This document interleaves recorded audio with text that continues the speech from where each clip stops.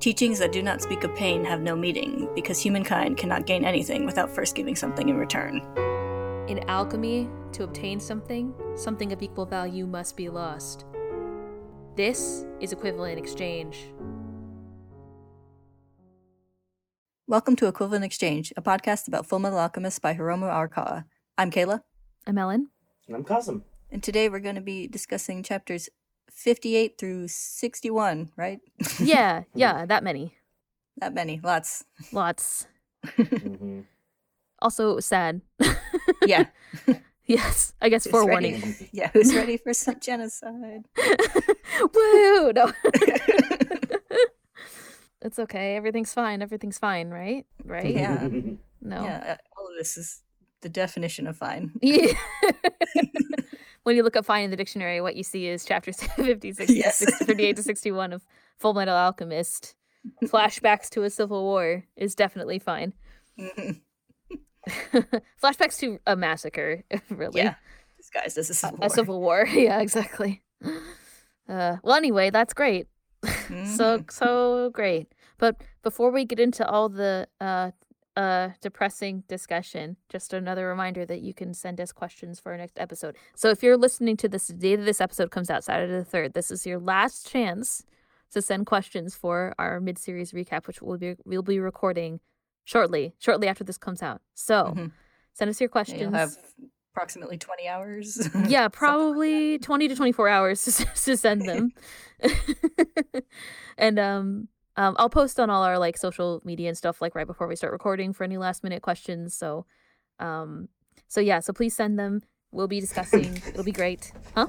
After you post that, it'll probably have another hour before we actually get started. Probably 1 to 2 hours. I'll post 1 to 2. This is the schedule. No. Yeah, you'll probably have another hour or so, and then there'll be we'll record. We have discussion for an hour, and then we'll get to the questions. So there's a little fudge time, is what I'm saying. But anyway, the point is, send your questions shortly.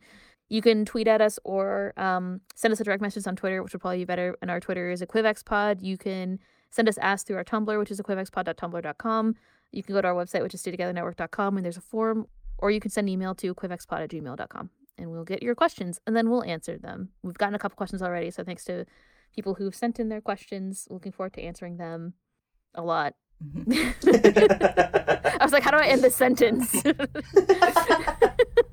It'll be a good time. Probably better than this time. Yeah. Yes. I was about to say, is this the worst part of the series? And I was like, no, wait, don't answer. I don't want to know if there's something worse coming. I mean, there's a lot of good lessons. There's a lot of good lessons, I think. Yeah. I would call it the bleakest part of the series. Yeah, worst is not a good way to... It's not not a specific enough description. Yeah, it is bleak. Bleak is definitely a good way to describe it.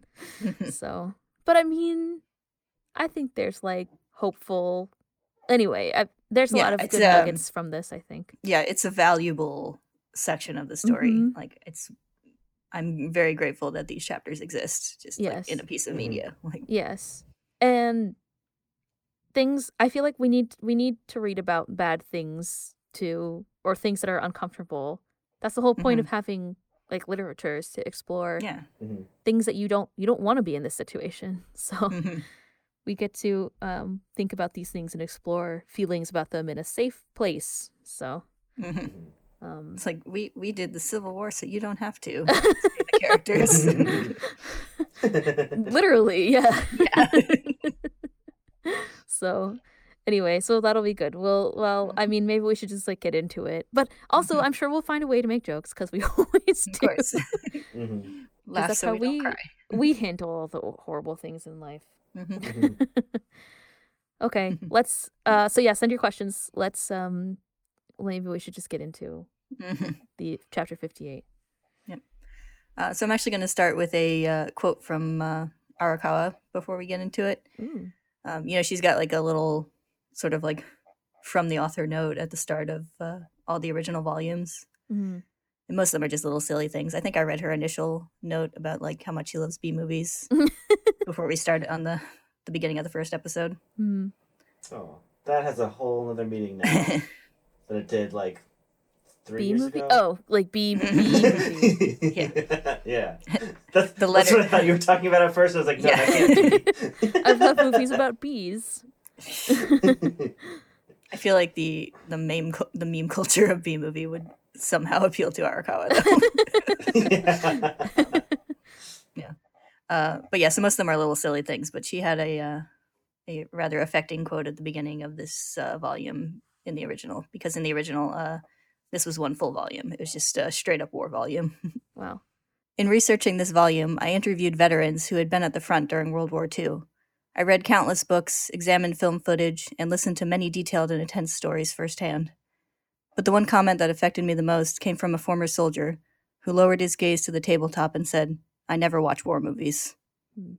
So yeah, that kind of tells you what you're in for when you open that volume. Yeah. I mean, that makes sense. Mm-hmm. So chapter 58 opens with a flashback to a fresh-faced young soldier Roy speaking to his alchemy master, a man who looks frankly terrifying. Yeah, definitely. Yeah. He looks kind of like a walking skeleton, to be honest. Yeah.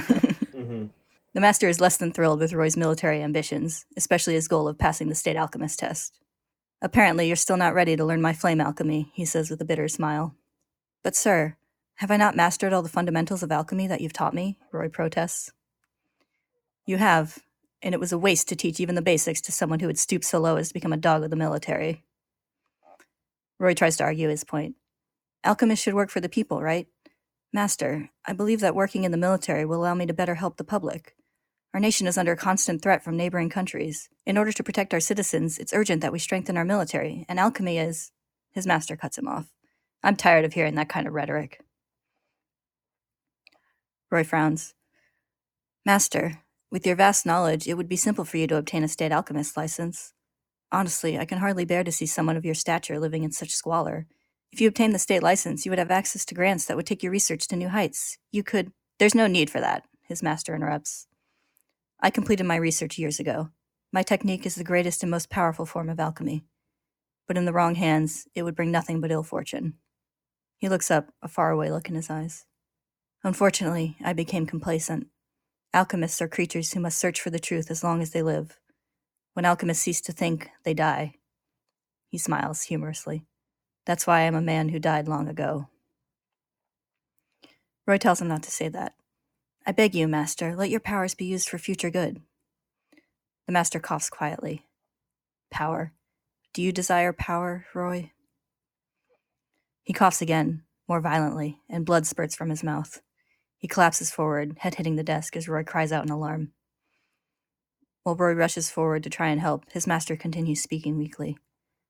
"I wanted to make sure that you were ready with my own eyes before passing it on to you. What a pity, I have no more time left to teach you. All the notes from my research are held by my daughter. If you promise to use your alchemy with the right intentions, she will let you have them all." The blood continues to pour from his mouth, dripping onto the floor. Roy cries out, "Get a hold of yourself, master!" But the man seems to be speaking to someone else now. "I'm sorry. I was too absorbed in my research to do anything for you. I'm sorry, Riza." "Master! Master Hawkeye!" Roy shouts desperately. He tries to pull his master to his feet, throwing the man's arm over his shoulders and heading for the door, while his master weakly begs Roy to look after his daughter. "Someone call a doctor! Is anyone here?" Roy calls out. He catches sight of someone at the door, a familiar young woman, looking terrified. "Riza!" Roy shouts. Dun dun dun. In the present, Riza opens the door to her apartment and watches as Black Hayate eagerly bowls Ed over in the hallway. I like how Ed's face Yeah. is like Yeah. That's why I laughed when you started reading it before. Yeah. It's like these tiny paws covering Ed's entire face. Yes. She apologizes and brings Hayate to heel, but Ed waves it off, saying that it happens to him a lot. Hayate looks a little bit upset about it too, which is funny. Yeah. There's like a little side question and answer thing Arakawa did, and it asked if the cast were dog lovers or cat lovers, and she split them into that. But for Ed, she said he's dog loved. Yes. Seems to be the case. Yeah. As he gets up, he notices the piles of boxes in Riza's apartment and asks if she's moving. "No, I just haven't had time to unpack since arriving in Central," she says with a sigh. "Guess we'll have to stay like this a bit longer."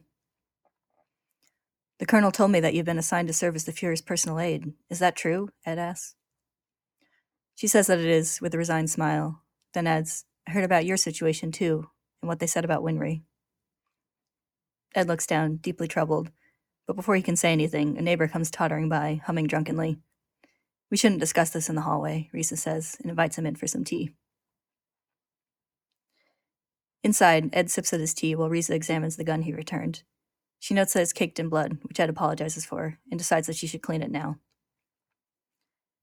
Ed watches as she sits down across from him and gets to work, and he eventually says, "The gun. I fired a few shots, but I didn't shoot anyone." "Good," Risa says. "I'm glad you came back safe without having to shoot anyone, Edward." Ed looks away. "It wasn't that I didn't have to shoot anyone. More like I couldn't. I just couldn't pull the trigger, even when my friends were in danger." Risa looks up, watching his expression as he continues. "Working for the military, I've grown used to the sight of guns. I was sure that one day I'd have to use one. But when that time came, I just couldn't fire. I'm pathetic. My lack of resolve is always causing trouble for the people around me." "Did something happen?" Risa asks, continuing to clean the gun. Ed hesitates, but decides to tell the story. "You know Scar? It turns out he's the one who killed Winry's parents. When Winry pointed the gun at Scar, this feeling came over me. I felt in my heart that it was wrong. Suddenly, the gun seemed like a really terrible object. The next thing I knew, I was standing in front of Scar, begging Winry to lower the gun." He looks down, staring at his reflection in the mug of tea. I've never seen her cry so hard before. I'm sure she hated Scar enough to want to kill him. You know how Winry is, always so upbeat. It's easy to forget about the pain and the loss that she lives with. That's why Al and I promised her that we wouldn't die no matter what. But this time, a lot went down. In the end, we made it back alive, but things could have easily gone the other way. More loss, more tears. I really am pathetic. I worry everyone. I can't take care of myself. Who knows what would have happened if Ling hadn't saved me. You only have the luxury to worry about these things because you're still in one piece, Risa says calmly. No matter how difficult things get, no matter how foolish you look struggling under the weight of your burdens, you have to keep living for the people you love. You have to protect her. Huh? Ed says, taking a well-timed drink of tea. You love Winry, don't you? Ed promptly spit takes his tea all over poor Hayate, then, blushing deep red, rapidly stutters out that she's just a childhood friend. We're like family, so of course I have to protect her. Risa seems to find this reaction entertaining, but she keeps that thought to herself. Once Ed has settled down, she says, I'm sorry, I didn't know about the situation with Winry and Scar. It seems this gun only added to your burdens. Ed watches as she reassembles the now cleaned gun, marveling at how fast she works. Lieutenant, hasn't it ever been a burden to you? Risa says that she doesn't have the right to complain anymore. Because in the past, I took many people's lives, and I'm the one who chose this path in the first place. People's lives? Do you mean in Ishval? Yes, Risa says simply. Ed takes another sip of tea, looking thoughtful. After a moment, he carefully asks, Can you tell me about Ishval? I've asked the colonel about it, but he won't tell me a thing. Nothing about Winry's parents, about Scar, or about the shooting of the child that triggered the Civil War. There's so many things I know nothing about. My ignorance is astounding. She says nothing at first, finishing with the gun assembly. Then, I can only speak from my own experience there. I was still in the academy when I first became involved in the Ishvalan extermination campaign. Cadets are sent to the battlefield during their final year for on-site training. I was ostensibly deployed to Ishval because my school was in the eastern region, but the main reason was the troop shortage. They took anyone they could get. After that, I was dragged deeper and deeper into the war zone. As she speaks, we see a glimpse of several of the others who suffered through the war. Armstrong, Knox, Roy, Marco, and Scar. Ishval is a harsh place with nothing but rocks and sand, she continues. It's not surprising that such an environment gave birth to a religion with a severe code of conduct, or that their people became so resilient. And from there, we enter fully into the flashback. We begin in Ishval before the worst escalation of the war, many of its people still living in relative peace. Scar, younger and unscarred. It's weird to call him Scar this whole time. I know. But we still don't know his name. Mm-hmm. Mm-hmm. It's also a nice transition from like him in the present to him in the past. Like those little panels. Yeah. Scar, younger and unscarred, wearing the robes and sash we've seen on other Ishvalan refugees, walks through his town. He passes a bustling marketplace, a temple where his master is teaching, and stops in front of a small building. Brother, are you in there? He calls, pushing back the curtain over the entrance and stepping inside. His brother sits with several other men, all looking through a collection of books and scrolls. Scar scowls. Not again. Alchemy. His brother gives a sheepish smile. Uh-oh, my little brother found me. But Scar is unamused. How can you waste your time with such foolishness at a time like this? It's not foolishness. Look at this. His brother holds up one of the books. It's alchemy from Xin, a great empire to the east. Although they don't call it alchemy, they say purification arts. He enthuses about how he ordered them from an Eastern trading company a while back, even as Scar tries to interrupt, and says that translating them completely will take some time, but I can already see major differences from how alchemists in this country... Brother, Scar snaps, this has to stop. Changing the original form of an object is... a crime against Ishvala, God, and the creator of all things, his brother finishes impatiently. I mean no offense to Ishvala. I'm merely studying alchemy as a means of bringing joy into the lives of our people. The world is constantly moving and changing. By clinging to the old customs, we'll only be left behind. We have to be open to new ideas so we can work with other nations. Like how we allied ourselves with the Mestris, Scar shouts. What did they do for us? They shot an innocent child and started the civil war. His brother tries to argue. Mestris respected our religion. They neither interfered nor tried to suppress it. They accepted the existence of the god Ishvala. Of course they did. The easiest way for the majority to keep the minority pacified is to acknowledge their religion. That's not respect, it's politics. One of the other men steps in between the brothers, telling them to calm down. Scar glares, but quiets his voice some. And now you're practicing alchemy on top of all that? Older brother, how can you be so? His brother smiles sadly and returns his attention to his book. You'll probably just scold me again for saying this, but this really is worth studying. Xin alchemy is based firmly in its people's belief in a power within the earth called the Dragon's Pulse. They describe it as a great energy force that flows through all parts of the earth. Don't you think it sounds similar to our belief in the earth god Ishvala?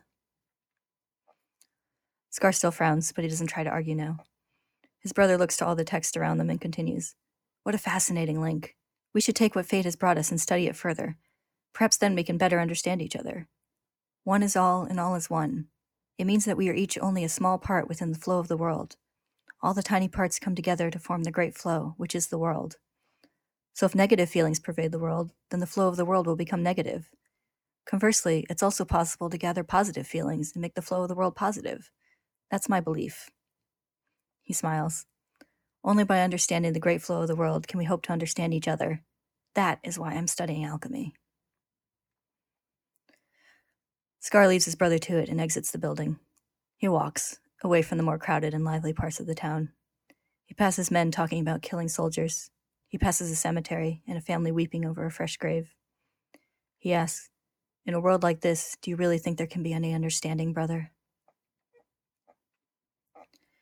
Elsewhere, an Ishvalan man with a badly injured leg smacks away a pitcher of water offered to him and shouts, What's this Amestrian scum doing here? My father was shot and killed by you bastards. I'd rather die than be treated by an Amestrian. An Amestrian man wearing a bloodied surgical gown calmly says, Be that as it may, I'm more than willing to give you treatment. Now put your leg out. Behind him, other Ishvalan patients are looking over at the commotion. Never, Amestrian. Get out of my country, the man spits. All right, just as soon as there are no more patients here, the doctor replies, still calm. Put your leg out. But the man isn't done yet. You think you're a saint because you patch up a few people while your bastard countrymen are out there murdering Ishvalans? You're a fraud. Call me whatever you like, the doctor says, finally raising his voice. It's better to be a fraud who does something than a good person who does nothing. I don't care what you think of me as long as you let me treat your wounds. Now let me look at that leg. There are a lot of injured people here. The longer you insist on being stubborn, the longer it will take for me to treat the others. The man glares and grits his teeth, but he lets the treatment begin. Outside the makeshift clinic, an Amestrian woman meets with a man delivering supplies and laments the small amount of medicine they've received. I'm sorry, Dr. Rockbell, the man says. There's a severe shortage of both doctors and medical equipment in the East right now. If we at least had a bit more anesthetic, we could perform proper surgeries, Sarah Rockbell says, as her husband steps out to check on the new supplies. Unfortunately, the delivery man has even more bad news for them. Doctors, please, you have to leave this place. The military is about to begin a great purge. I've heard rumors that they're planning to burn this place to ashes, along with everyone in it. If you come now, I can help you escape. The doctors are shocked by this. Ishvalans are a different ethnic group, but they're still Amestrians, so why? But the man is sure it's going to happen, and he tries to urge the doctors to get out while they can. No one can say you didn't do everything you could for these people, right? The doctors refuse. I can't call it quits now, Yuri Rockbell says. After all, there are still so many patients, and none of them have the means to pay for a doctor. It makes no difference to me if I'm an Amestrian and they're Ishvalan. As a doctor, I can't ignore the situation here. Sarah smiles and adds, and the military won't target this place if they know that Amestrians are here. They thank the man, who seems touched by their dedication, and send him on his way. As they watch the wagon roll away, Yuri gives a sheepish grin. Guess we're not getting a ride home now. Winry's not going to be happy with me. Sarah laughs softly. That's true. We promised her that we'd come right back. Yuri then wonders if maybe Sarah at least should have gone back, but she just says, What do you mean? If I told Winry and your mother that I left patients behind, they'd give me a real scolding. Yuri warns that it's going to get much more difficult now. They'll be understaffed and be getting fewer supplies. Sarah puts her hands on her hips confidently. I like difficult. We Rockbell women are renowned for our courage and tenacity. He laughs and says, That's true. From around the corner of the building, a pair of Ishvalan children have been watching them talk, a young girl and a boy who looks a couple years older. They both have visible injuries that have been bandaged. They step out into the open and shyly ask the doctors if there's anything they can help with. The doctors look surprised, then smile excitedly. Oh, yes, they say. Honey, let's have them make tourniquets for us. Oh, and could you help us wash the bandages? The kids look eager to assist. We see a brief, hopeful montage. The doctors hard at work, people bringing food, and the patients happily eating. Equally hopeful thoughts are laid over the scene. We can do it. We can still try. We can still get along. This civil war will be over soon enough. Unfortunately, in Central, military command has other thoughts. General Hakuro, remember him? Way back at chapter 3? Actually, I don't remember him. Yeah. He's the guy who got... There's other characters here that I remember, but... Yeah. Oh, was he the guy who was such a hard He's the guy who ass? got...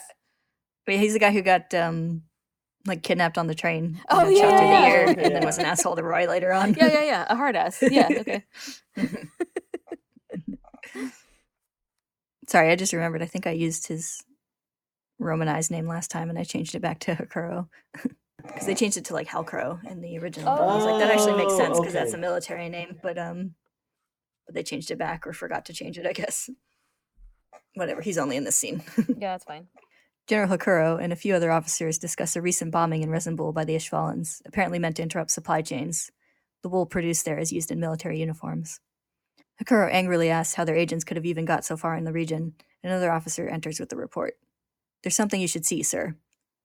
Outside, Hakuro examines a shipment of weapons that was confiscated from an Ishvalan merchant. They're not made in Amestris, but Arugo, the country to the south, and with the Arugo military stamp scratched out. I see, Hakuro says. So they're supplying the Ishvalans with weapons in order to tire us out. He asked the other officer if he interrogated the merchant, and he says that he did, and the merchant confirmed having contact with Arugo. Later on, military high command has gathered to deliver this report to the Führer. I was wondering where they were getting the resources to drag this war out for 7 years. Now we know. Arugo was backing them, one of the officers says. We cannot afford to let this war continue any longer. The Ishvalans specialize in guerrilla tactics. Their soldiers are intractable, their resolve unshakable. No matter how many troops we send, it still won't be enough. The Führer calmly sips his tea. Well then, he says, first, let's clean up our immediate surroundings. What he means by this, apparently, is the immediate arrest of all Ishvalans serving in the Amestrian military. A group of Ishvalan soldiers, still in uniform, demand to know why they're being locked up. We've discovered evidence that Ishvalans within the military have been supplying the terrorists, an uncaring officer tells them. The Ishvalan soldiers protest. That's not true, you're lying. It's too late, the officer says coldly. Farewell, people of Ishval. Today, Führer King Bradley signed Order Number 3066. The Ishvalan extermination campaign will commence operation. The civil war will soon come to an end. And we see the state alchemists preparing for their horrible task. That's the end of chapter 58. Was that only one chapter? Oh my god. Yep. So much. Also, all these chapters are long. Yeah. They're all, Yeah. I feel longer than normal chapters. It's a lot. Yeah. It also only gets worse from here, so. Yeah. Chapter 59 begins with an atrocity we've heard much about, but not yet seen. In the secret chamber beneath Lab Number 5, Marco and his team of scientists, overseen by Lust in the shadows, force bound Ishvalans onto the transmutation circle and activate it. The victims writhe and scream in pain as the energy thrums through the circle. Then they all slump over, lifeless. On the pedestal in the center, the Philosopher's Stone forms. Marco retrieves it with a look of horrified awe. And at the front, the war rages on.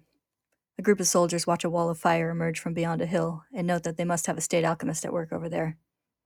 Are they really human? One soldier comments. They're demons. Elsewhere, soldiers attack an Ishvalan town. The Ishvalan residents do their best to fight back and give others time to flee, but as they run, they find a massive wall of stone suddenly blocking their escape. Beyond the wall, Major Armstrong kneels, his fist to the ground as he finishes the transmutation. Soldiers close in to finish off the trapped Ishvalans, and as the gunshots and cries of pain and terror ring out, Armstrong leans against the wall, shaking, looking broken. When it's over, he trudges slowly through the aftermath, the sea of bodies. A sound startles him, and he whirls around quickly, taking up a fighting stance. But what he sees is no threat, just a young woman and her grandmother, who managed to survive the massacre by hiding behind debris. The young woman has tears running down her face, and she glares at Armstrong with hate in her eyes. Armstrong looks panicked, breathing hard, hands shaking. He reels back with his fist, crying out, and the women flinch. But he strikes the wall he made, shattering an opening into it. "Flee," he commands. "Hurry, just keep going east. Tell the other Ishvalans to flee as well. Don't face any soldiers." The women are shocked, but they hurry and take this chance for escape. When they're a ways beyond the wall, they turn back for a moment to look at Armstrong. And when they start to continue on their way, an explosion suddenly engulfs them. Armstrong's eyes go wide, and he drops to his knees. "That was a close call, Major Armstrong." Another soldier approaches. He holds out his hand, revealing a familiar tattoo on the palm. "You allowed the enemy to escape. If someone else had seen that, you'd have been court-martialed for sure." Armstrong continues to shake as Kimberly leans down and offers his hand. "Can you stand?" he asks. On another battlefield, Amestrian soldiers are doing less well. "Geez, these guys are tough," one complains as an injured soldier is dragged away behind them. "One Ishvalan warrior equals 10 of our men." Another soldier urgently calls for everyone to fall back. "The flame alchemist is coming. If you don't want your asses lit on fire, hurry up and retreat, you slugs." Across the battlefield, the Ishvalan fighters have only a moment to wonder why the enemy stopped firing, before a snap rings out and a column of flame consumes them. The survivors begin to panic. "Those aren't from artillery shells. Is that the military's new weapon?" They run, but the fire reaches them too. Roy Mustang, face expressionless, comes in to finish the job. A wounded Ishvalan hazily looks up and sees the transmutation circle on his glove as he prepares another ignition.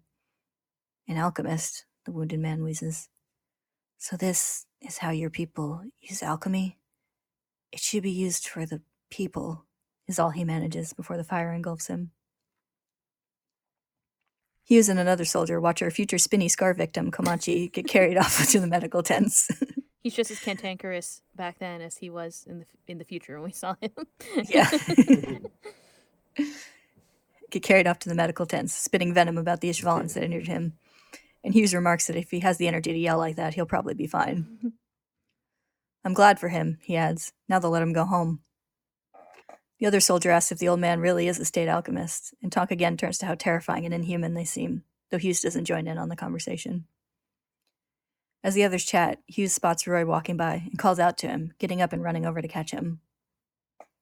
They greet each other happily and discuss their respective advancement in the military, with Roy mentioning that he's technically a major as a state alchemist, but he really only has the authority of a captain. Hughes laughs and says, "Then we're the same rank." "You became a captain? When?" Roy asks. He strips off his gloves and leans over a water basin to wash his face as Hughes answers. "Just now. Officers, like infantry, are dying in droves, so if you get even one commendation..." He trails off as he watches Roy dry his face. "The look in your eyes has changed." Roy looks up at him, then back down at his reflection in the water.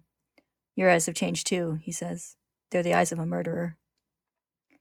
Hughes smiles without humor, lowering his chin so the reflective glare moves off his glasses, revealing the same haunted look that Roy has. "Uh-huh," he agrees.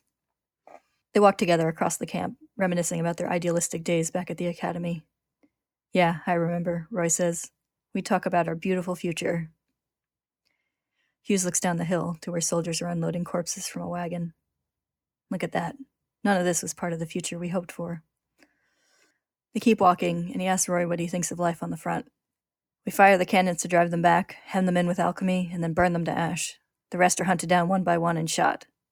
Then it's regroup, move on, repeat. Hughes wonders if they plan to continue until every last Ishvalan is dead, and Roy comments that it seems excessive for just suppressing a rebellion. I've been wondering the same thing, Hughes says. Ishval has no significant natural resources, little usable land. Don't you think it's an awfully big gamble, investing all these armaments to stabilize the eastern region, when it's presently touch and go in both the south and the west? I don't get it. Is there something valuable here that we don't know about? They speculate for a little bit longer before another soldier runs up to deliver a letter that arrived for Hughes. Hughes gets very excited, and Roy asks what it is. It's my beautiful future, he declares happily, holding the envelope up. Gracia, Roy reads. Your woman?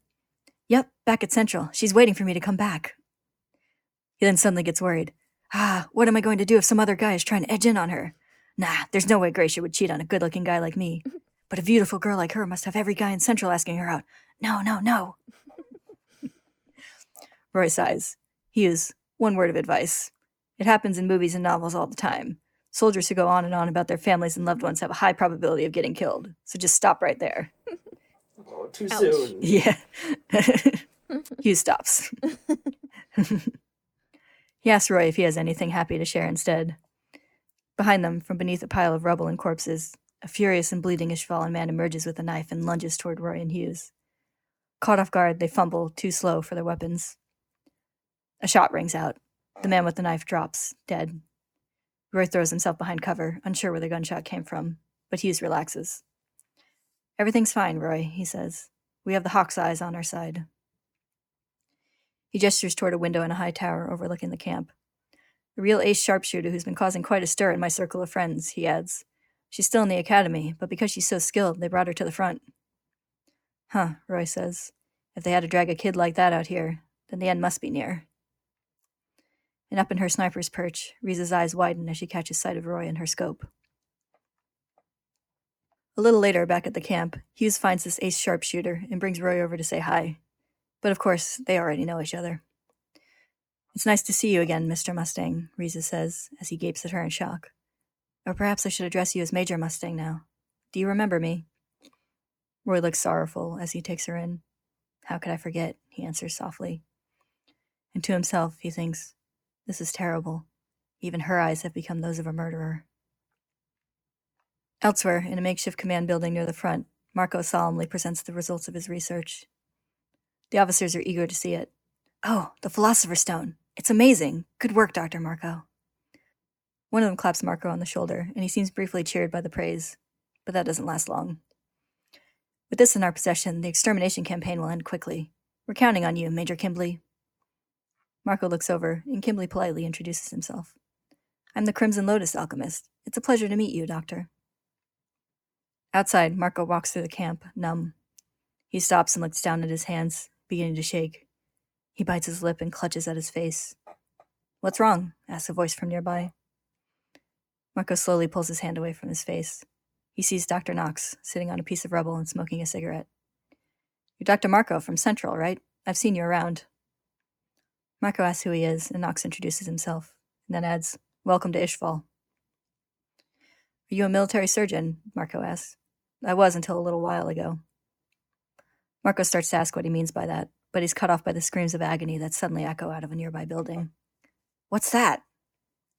Knox stares straight ahead. They're gathering data on the effects of burns and pain on the human body by using Ishvalans as test subjects. Human experimentation? Here? You're a doctor, and they're making you do such a thing?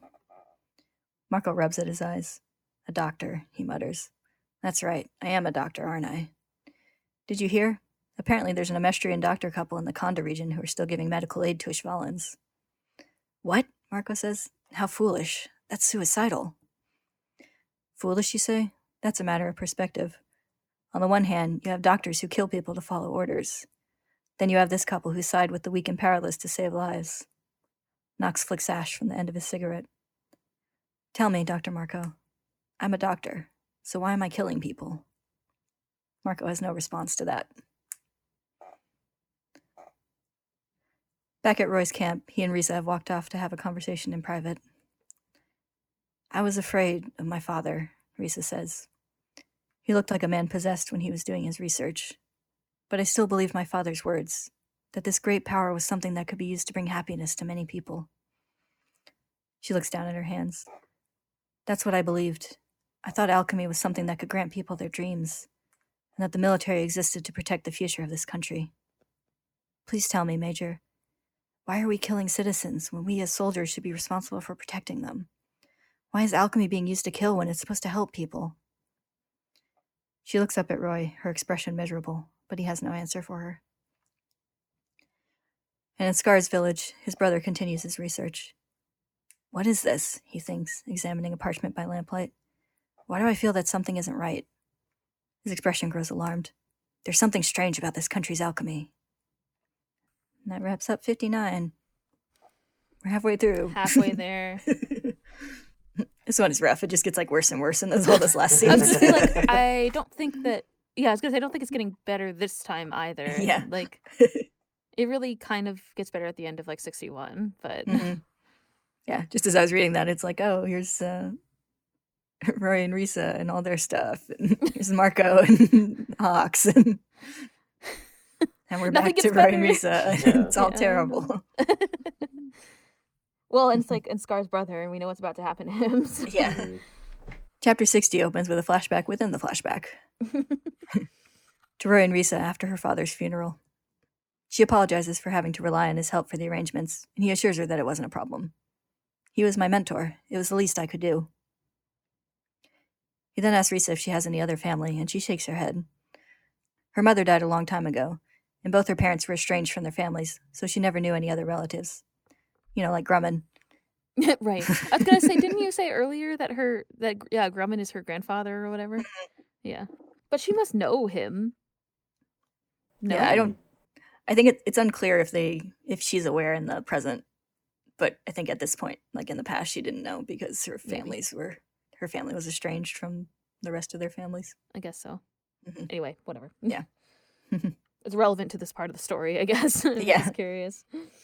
But they made sure she received a good education, so she'll find a way to get by.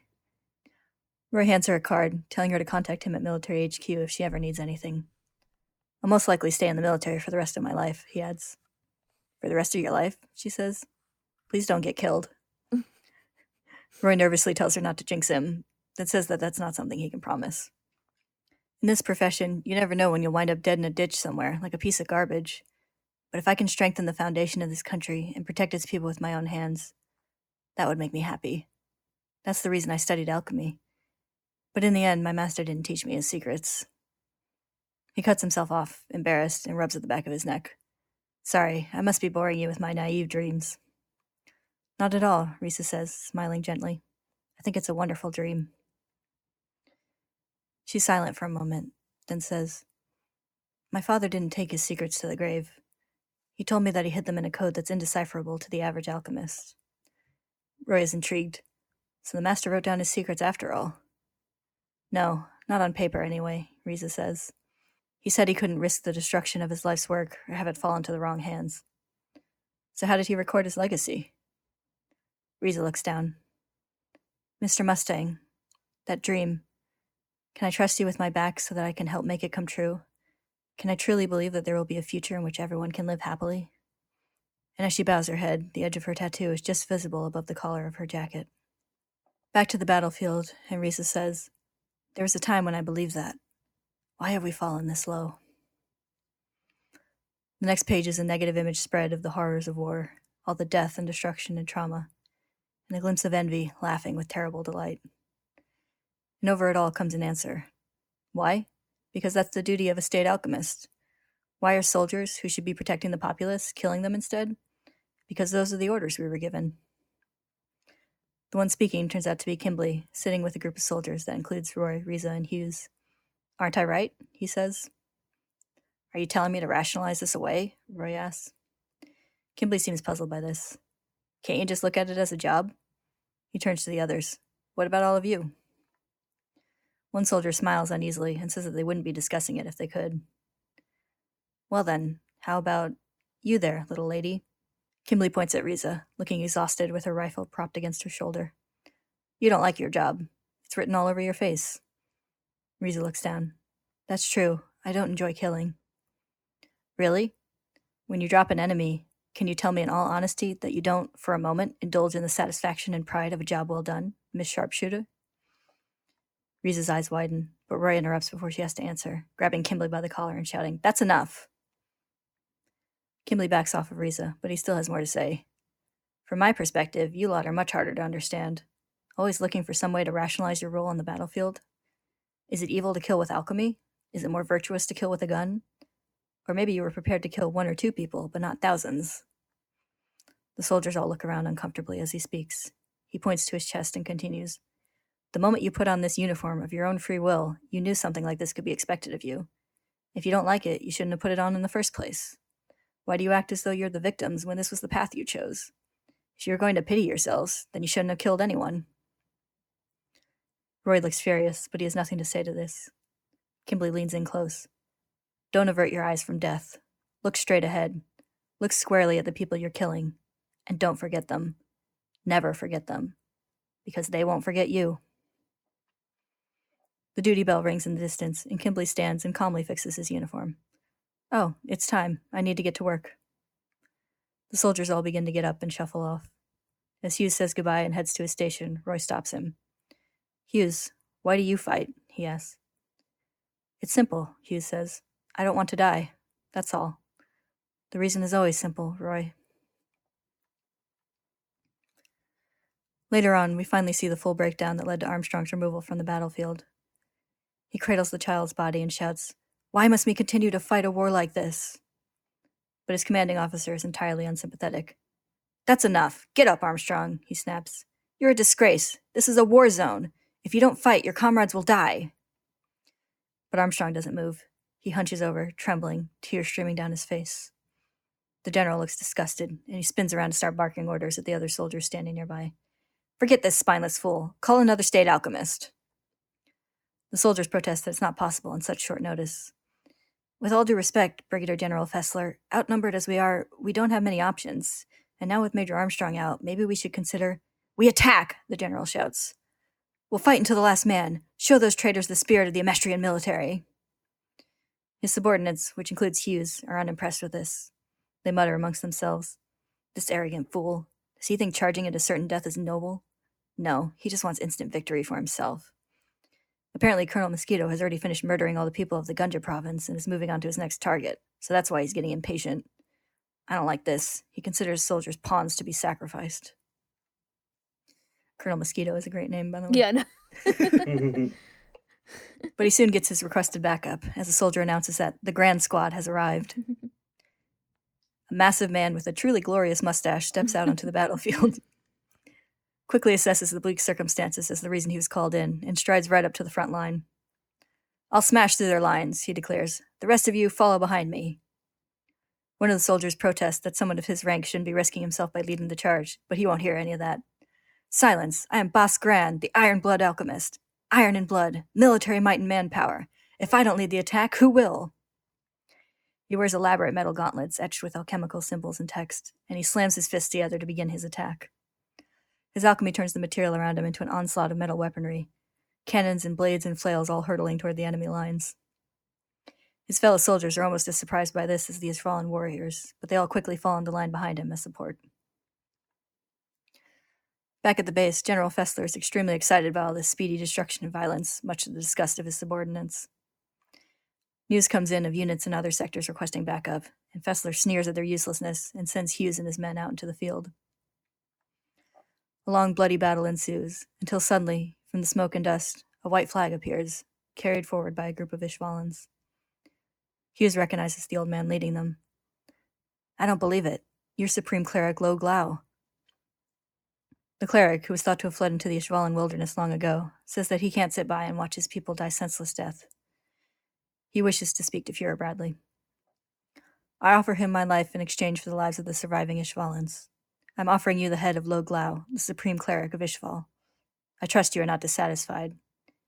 I want my life to be the last one taken in this war."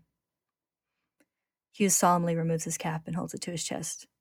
"I understand, sir. I will communicate your wish to my superiors."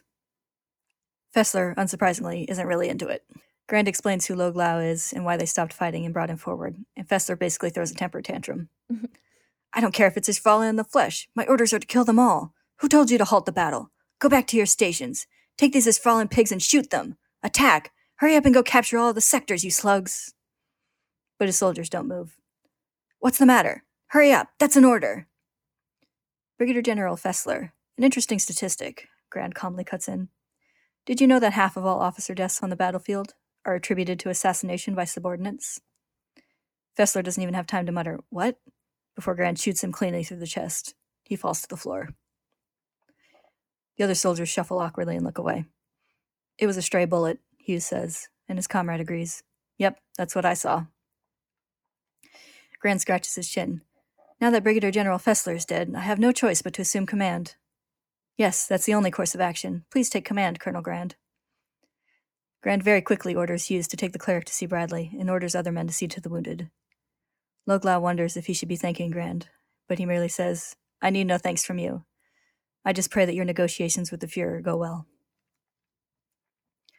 Spoilers, they don't. Nope. Do elaborate.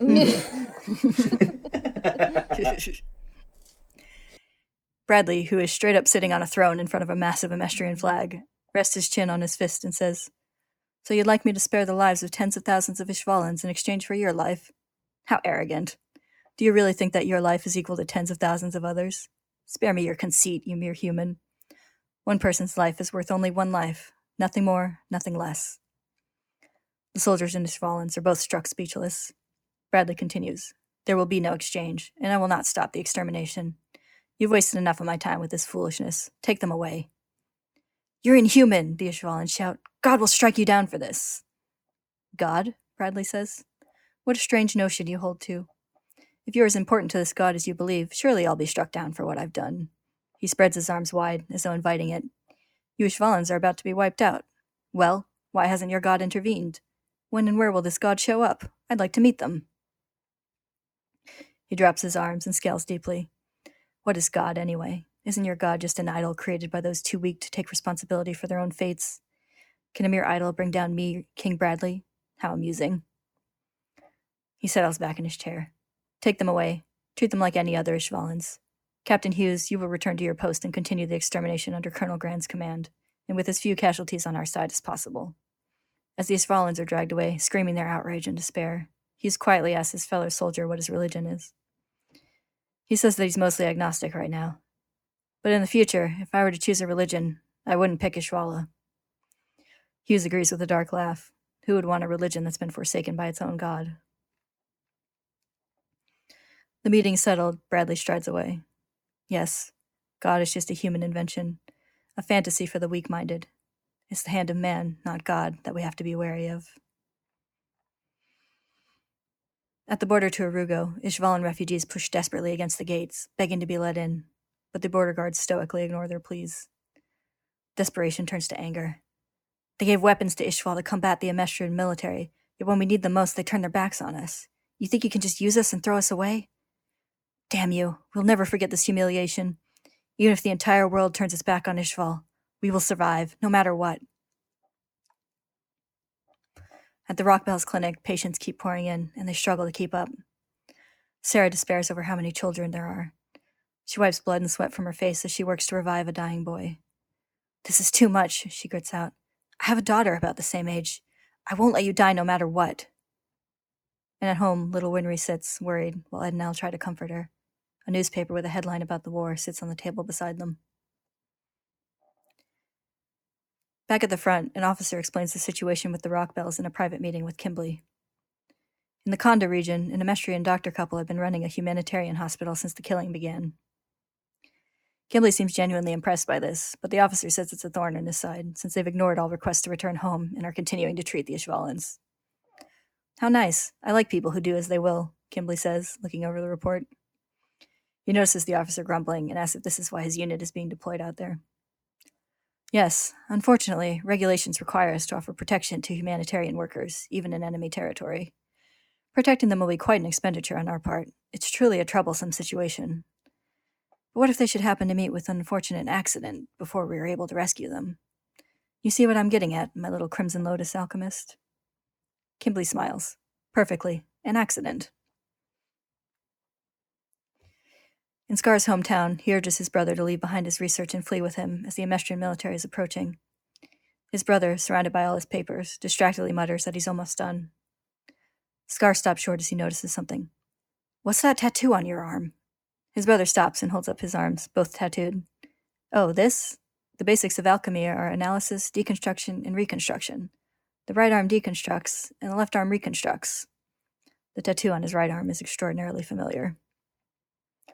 He starts to explain further. I studied the alchemy from the East and applied it in my own way. But Scar cuts him off, angry. I don't care about that, he snaps, and starts to again say that the military is coming. But now he gets interrupted by a group of men asking him to stop. They move outside, leaving his brother to his work, and Scar demands to know why they stopped him. This research is sacrilege and goes against the will of God. But they insist that his research could be Ishval's salvation. Have you heard about the state alchemists? They're being deployed on the front lines and are using their power to ravage entire cities. I know, and now they're on the way to this city, Scar says. What does any of this have to do with my older brother? The other men share an eager look. Through his research, he could discover a power greater than the state alchemists, one great enough to defeat the Amestrian military, an unstoppable weapon. With alchemy, we'll finally be able to retaliate against those murderers. We will pay them back with blood. Their vengeful expressions seem to horrify Scar. See, brother, he thinks to himself, this alchemy that you're so devoted to. You may think it's a means to help people and bring them happiness, but no one else sees it that way. Before he can do any more, though, a violent explosion rocks the landscape. The Amestrian attack has begun. Overlooking the destruction, Kimberly smiles. Well then, he says, it's time to get to work. That ends chapter 60. It's just everything with Kimberly is just disgusting. Yeah, I was going to say heavy sigh is the appropriate reaction. We have one more. Yep, almost through.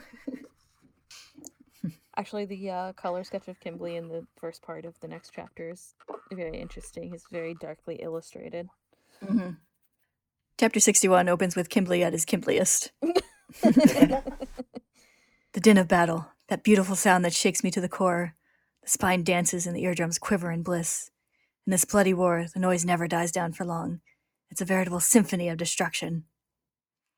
He puts the Philosopher's Stone between his teeth and stretches out his tattooed hands, grinning with glee. I love my job.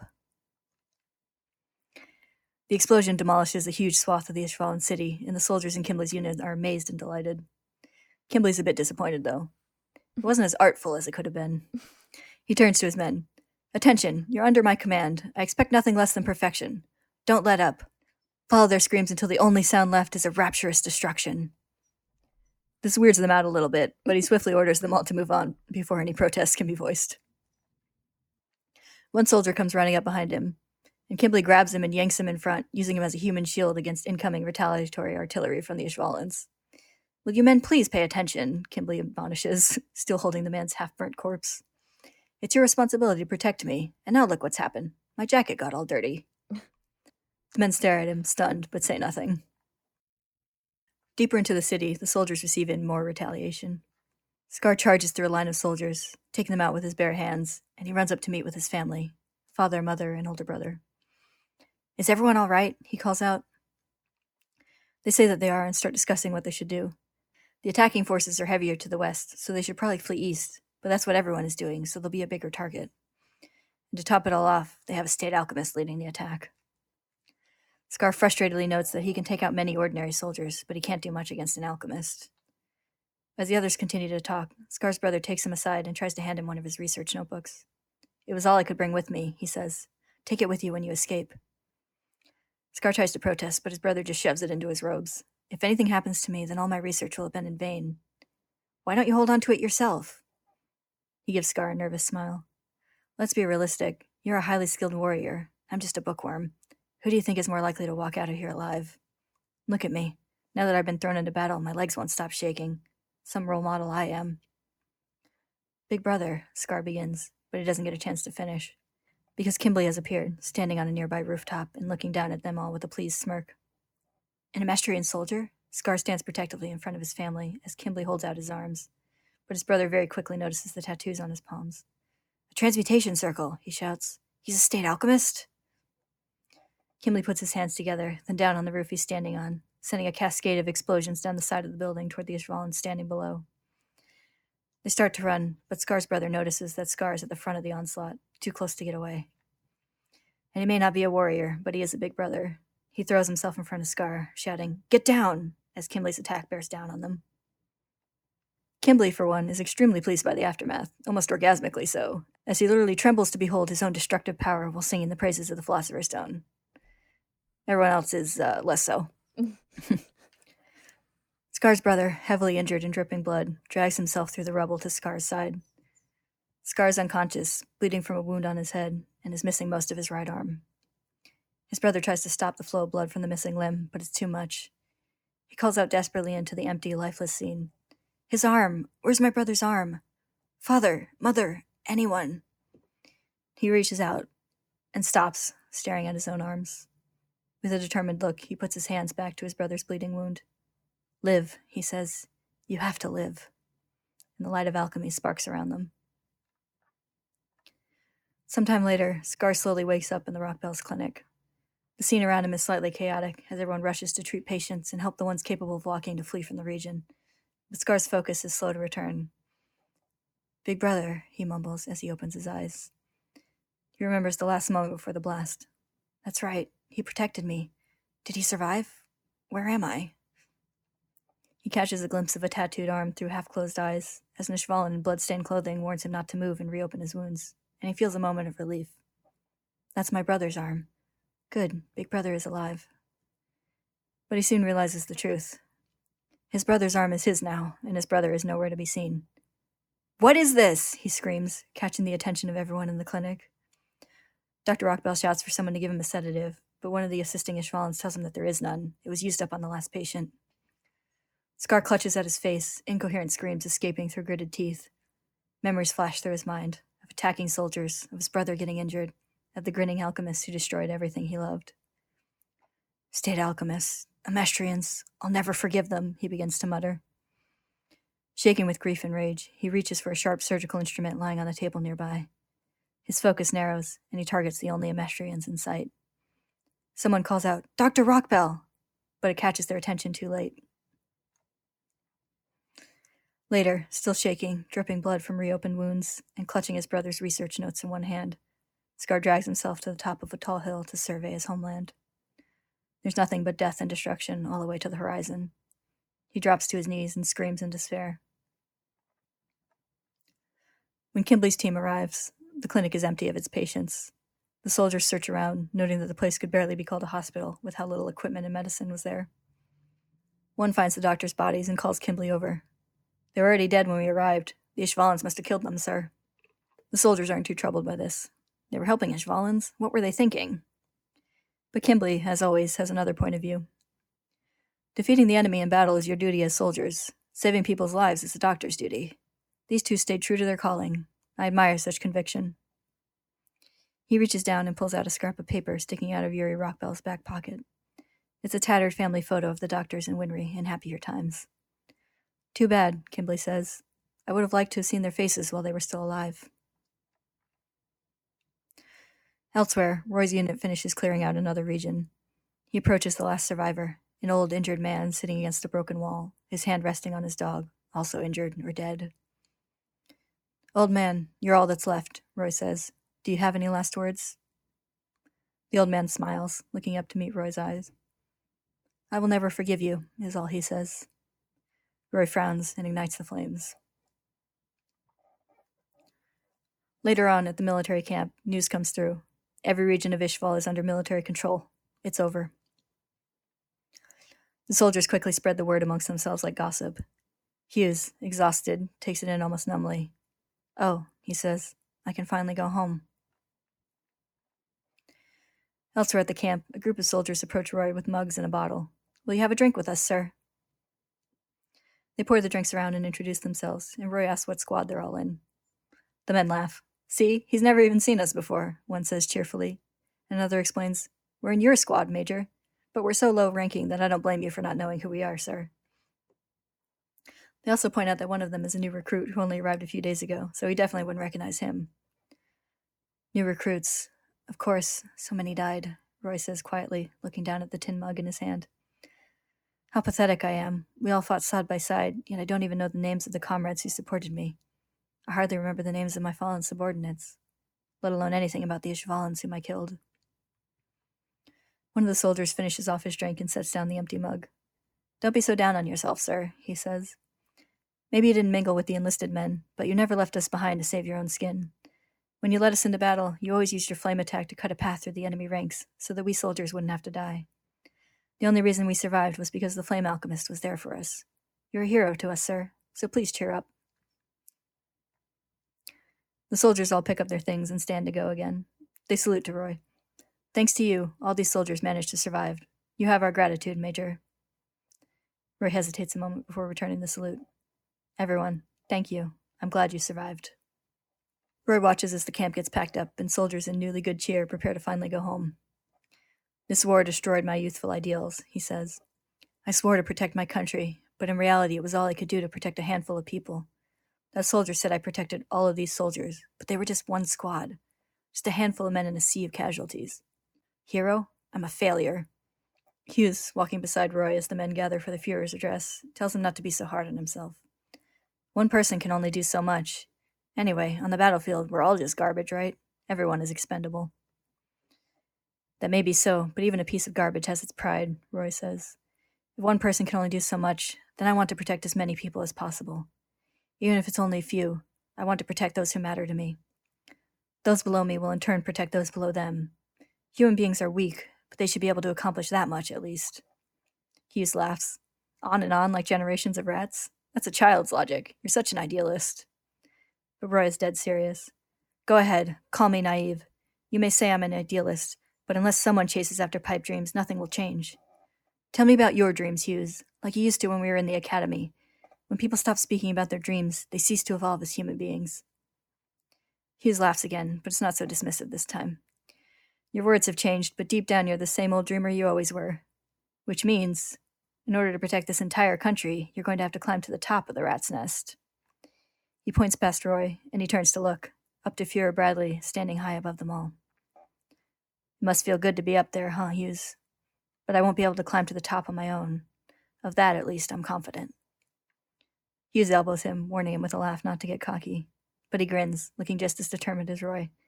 What the heck? You have my support. Let's see how your naive idealism can change this country. This country created by King Bradley, a man who fears nothing, not even God. And standing over it all, Bradley himself has taken notice of the fierce stare now fixed on him. Amid all the jubilation, there's one person who isn't intoxicated with victory. It's me he wants. No, he's already set his sights beyond me. I'll be watching you, Flame Alchemist. Elsewhere, a more private celebration is being held, as a group of officers salute Kimberly for his work. They ask him what he thought of wielding the Philosopher's Stone. Kimberly holds it up and looks on it with a smile. In a word, it's amazing. It allowed me to bypass equivalent exchange and conduct transmutations well beyond my expectations. The officers are pleased by this report, and one steps forward. Now, return the stone to me. It must be securely stored away. Kimberly considers, then just straight up pops the stone in his mouth like a tic-tac and swallows. The officers are obviously shocked by this, and they start shouting for Kimberly to spit the stone back out. But Kimberly just smirks. And now, you are the only ones who know that I possess the Philosopher's Stone. He brings his hands together, and the officers have just enough time to call traitor before the explosion rocks the building. Soldiers rush to the scene, but Kimberly doesn't even move to flee. He merely emerges from the smoke, stands and laughs as soldiers surround him. And watching from the shadows, Envy grins. Not bad, Crimson Lotus Alchemist. Back at the camp, the troops are all setting off for home, but Riza takes a moment to set up a small, simple grave off to the side. Roy walks up to her and says she'll be left behind, then asks if the grave is for a fallen comrade. No, sir, she says. It's for an Ishvalan child. His body was abandoned on the side of the road. Let's go home, Roy says. The war is over. But Riza stays where she is. Inside me, the war isn't over yet. No, it will never end as long as I live. It was my decision to trust you and pass my father's research on to you. I also made the decision to join the academy in hopes of improving the lives of this country's people. As much as I regret what's happened, I can't escape the fact that my choices are what brought me here. I'm a killer, and no amount of denial or repentance can absolve me of that. She pauses, clenching her hands into shaking fists on her lap. I have a favor to ask of you, Mr. Mustang. My back. I want you to burn it beyond recognition. Roy immediately protests. What? I can never do such a thing. You have to, Risa insists. Her shoulders tremble. If I can't repent, the least I can do is prevent the creation of another flame alchemist. I want the secret that's written on my back to become illegible. She turns and looks up at him, clear-eyed and determined. It has to be done to remove the burden of my father's legacy and allow me, Risa Hawkeye, to be independent. I'm begging you. Roy still hesitates, but it's not something he can say no to. He holds his gloves in one hand, considering the transmutation circle that marks them. Since the war began, I've learned how to control the intensity of these flames, everything from incinerating a body to inflicting non-fatal burns on a minuscule area. How ironic. This war has made me much too accustomed to burning people. Arakawa thankfully spares us from having to see this happen, and we finally return home. And Roy gathers to him the team we know so well. Kane Fury, communications technology expert, takes good care of his subordinates. Vato Fallman, walking databank, possesses an almost frighteningly detailed memory, so information can be discreetly stored in him. Haymans Breda, graduated at the top of his class from the academy. His relaxed manner belies his keen intellect, and he's a good team player. John Havoc, not the brightest soldier, but makes up for it with discipline and tenacity, a hard worker who leads by example. And of course, Risa Hawkeye, who reports to Roy's office with a sharp salute. Roy, frowning slightly, asks her, despite what you went through in Ishval, you still chose this path? Yes, sir. I made the decision to wear this uniform out of my own free will. He looks down to a paper in his hands and asks what her area of expertise is, and she very quickly answers, guns. Roy's eyes widen in surprise as she continues, I like guns, because they're not like swords and knives. The sense of death doesn't linger on the hands. He gives her an almost pitying look. That's just rationalization. Are you lying to yourself so that you may continue to soil your hands? Yes, sir. We soldiers should be the only ones with blood on our hands. No one else should have to go through what we did in Ishval. If the world can be expressed through equivalent exchange, as the alchemists claim, then for future generations to be happy, as payment, we must carry corpses on our backs across a river of blood. Roy considers for a moment, then closes his eyes as he comes to a decision. He stands up. I plan to make you my assistant, he says. I would like you to watch my back. Do you understand? Being entrusted with my back means that you may also shoot me in the back at any time. If I ever stray from the correct path, shoot me with your own hands. You have that right. Do you accept? Risa closes her own eyes. I do, sir. I will follow you into hell if you ask me. And over an image of the photo of his new team lying on his desk, Roy lays out his intentions. As an individual, I am powerless. That's why I need all of you to help me protect this nation. I will protect you. In turn, you will protect as many others as possible, no matter how few. Always look out for your subordinates, and those below you will in turn protect their subordinates. No matter what happens, stubbornly cling to your will to live. Live and help change this country. We end, fittingly enough, with Scar, stumbling wounded and directionless through his ruined homeland. My family, my comrades. Even here in God's holy land, I have nothing left to protect. So what is this strength that keeps me going? His brother's research is tucked safely in his tattered robes, but it's his shaking hands that he looks down at. His teeth clench in rage, and he claws at the bandages covering his face, tearing them away and revealing his future namesake. Vengeance, he growls, continuing forward. For vengeance alone, I will survive. And that's where we end. Yay. Wow. We made it through. You did a good job. Reading for nonstop for like 45, maybe an hour. Yeah. Wow. I feel like it was so long ago that Ed went into Risa's apartment to drop off the gun. Right? I mean, literally, I guess, in the sense of how long the summary was, but it just seems like so far away. When we started reading this again, I had just finished making notes maybe shortly before we started recording. And I was like, oh yeah, that happened. Yeah. I do love that setup though, with all the people involved in Ishval. Like you have Ed talking to Risa, and then you have Scar and Marco, and Nox talking to Al. So you have like the setup for all these different perspectives on this flashback. Mm-hmm. Yeah, it's a great transition. Like, and it started last episode, like it was the chapter before this one. So we get really eased into it. And I kind of like that Riza is the one who leads off the story with Ed. Yeah. Does anybody else want Riza to give them life advice? Just asking. I like how in the beginning she's like, "Oh, what happened?" Like when when he talks about the gun, and I feel like Ed unloads a lot of his feelings onto her, which is interesting. Yeah. So I think Reese is one of those people that people just tell you their life stories to. It seems like that's yeah. It seems like that's the case. But I feel like she listens. Yeah. Yeah, I feel like Ed like also kind of feels like almost like an equivalent exchange thing. Like he's going to be asking her a lot. So that does make sense, yeah, that's true. I wonder if he had the intention to return the gun, but I guess it was just a good opportunity for them to have like a one-on-one conversation. And he specifically was like, nobody ever tells me anything. Like Roy won't tell me anything, and whatever. Yeah, I feel like he didn't plan to ask about Ishval until he got there, but yeah, the opportunity presented itself, I think. Yeah, remember when we were talking about how like back during the Hughes thing where it's like none of the adults want to tell these kids about this because it's hard. And we were saying that like if anyone's going to tell them, it should probably be Riza. And that doesn't happen.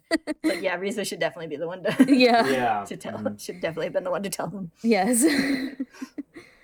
And I think Riza's like, well, I can only talk about this from my perspective and whatever. So yeah. I mean, we got to see everything in the third person perspective, but yeah. I do think if anybody's going to tell them anything, it should be Riza. Also, I feel like Riza's the only one who could. Like, what's Roy going to say? So here's the thing, though, is that she's not the only one. Dr. Nox is telling Al, I mean, maybe not in as much detail, but he's there telling these stories. So, I mean, I think Al probably is getting something out of it as well. Yeah, I think so. Yeah. Yeah. I feel like Nox would be like the unexpectedly good one to tell them stuff. You wouldn't think he would be, but he probably is. He's gooey inside. He has a soft, gooey center, as stated previously. Yes. Yeah. His little part in there, he's like, I'm a doctor, so why am I killing people? Yeah, it's really sad. That's one of those lines where it's like, I have to just shut the book and walk away for a second. There's several of those moments, but yes, I think you did a good job reading the summary. There was parts where I was like, oh, this is really rough. Even this is like the second time reading it today, and it's still like really emotional. That's one of them, especially because Marco looks so shaken up. Yeah. And basically every time Kimberly talks, it just makes me mad. Yeah. He has some of my favorite lines in these chapters. He's actually, I mean, I think he's really fascinating. I'm kind of looking forward to seeing more of him in the story, actually. It's like he's a horrible person, but he has his own like code of ethics that he seems to genuinely adhere to. They're just like weird, but he does seem to have like kind of a strict sense of what he thinks is right and wrong, and like valuable qualities in a person and not. Right? Yeah. Like, he's like, oh, I really wish I could have met the doctors. But it's like, you were going there to kill them, so... Yeah. Yeah, it's like I'm sure he was 100% going to kill them, but his admiration for them also seems genuine. Yes. Like, yeah. Everything that he says seems genuine. I don't think I don't think he has a, like, bullshit bone in his body. No. He's just like... Yeah. He's like Green, my policy is never to lie. It's like... Yeah. It's like, on the one hand, it's like, cool, but on the other hand it's like, but he's also crazy, like I think it's the part where he's coming into the fight and he's like, all right, I expect nothing less than perfection, and all the soldiers are like, what? Like I find that genuinely amusing, but it's so bizarre. And I don't know, it's interesting. It's very interesting. Also, I never really made this connection before, but he complains about like his jacket getting dirty. Yes. And then his next scene, he's taking it off. So it's like he's like, I can't go into battle with a dirty jacket. That's just rude. Super fastidious. Yeah. I feel It's like he's just super to... anal. Like, I guess Yeah. that's just part of his personality. Like, it's interesting. It does seem to always be wearing his, like, cut-off shirt. Yeah. Yeah, it's funny. And like, he's like, you got my jacket dirty. And they're all, like, bleeding from the head. And it's like, this isn't important. And he was, I agree with your description, I think he was orgasmically satisfied by the explosion that killed Scar's family. I guess that was like supposed to be the first time that he used the Philosopher's Stone. Mm-hmm. Yeah. That could be, yeah. It seems like. Because he definitely had the explodey powers before, but... Not, yeah. And he said that it wasn't as artistic as he wanted it to be or whatever. But yeah, he was like, holy shit, this thing is great. Yeah. He says, yes, and has like these trembly voice boxes. Like... Yeah. And he's like shaking. Yeah. Yeah. Yeah, it's super creepy. I like how his like evil expression at the end too, when he like kills all the generals and stuff that he's with. Like, that was definitely their bad. They definitely shouldn't have given him the Philosopher's Stone. Literally anyone else would have been better. A better choice, probably. I guess they're like, Kimblee's crazy enough to do it, and then but they didn't think Kimblee's also crazy enough to murder us. Yeah, it's like I think they chose the right person to kill an entire race, but I don't think they thought what would happen after that. No. You know, my mom always says that people's strengths are also their weaknesses. Kimblee's like pros and cons list is like really good at explosions, cons really good at explosions. But he's an interesting character, and I do you think that, well, I don't know, I guess maybe they reveal later that maybe this is when they arrested him, because that's my assumption. Yeah because he doesn't just standing around, and he's just standing there doing his like evil villain laugh, and just killed a bunch of high-ranking military officers. So and he is like crazy, so maybe that's why they call him the Mad Bomber or whatever, but but perhaps.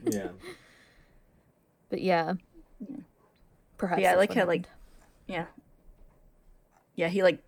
he like has some points and makes them, and I feel like that conversation he has with Roy and Riza, I feel like that like deeply affected them in their like future outlook. Like yeah, definitely. Yeah, he's like, can you really say that? I always find where he's he asks Riza, like, are you really sure that you don't feel any pride when you take someone out? And like with Roy, he's like, or whatever, like, are you sure you can't see this as like a job or whatever? Like, it's very interesting. You can't see this as just orders to be followed. Yeah, how he kind of rejects the like, I was just following orders, like sort of excuse for doing horrible things, and it's like, no, you made that choice. Like he's like, you knew. Yeah, it's very interesting. Yeah, and then his whole like don't forget the people you kill. I mean, it's a good point. Oh yeah. Like, and he's like, yeah, they'll never forget you. It's kind of interesting how Kimblee I guess I feel like the thing about Kimblee, which we've joked about before, is like he wants to blow shit up. Like, he wanted to be there, right? Like, I think. And so it's easy for him to be like, well, you made this choice or whatever, and stop seeing yourselves as like victims when you're the ones who made this choice. Yeah, because he's like, I became a soldier because I 100% knew I was going to kill people. And that sounded great. Like, exactly. It's like, you all knew it was a possibility, but you were just like, la-di-da. You're like, oh, I just want to protect people.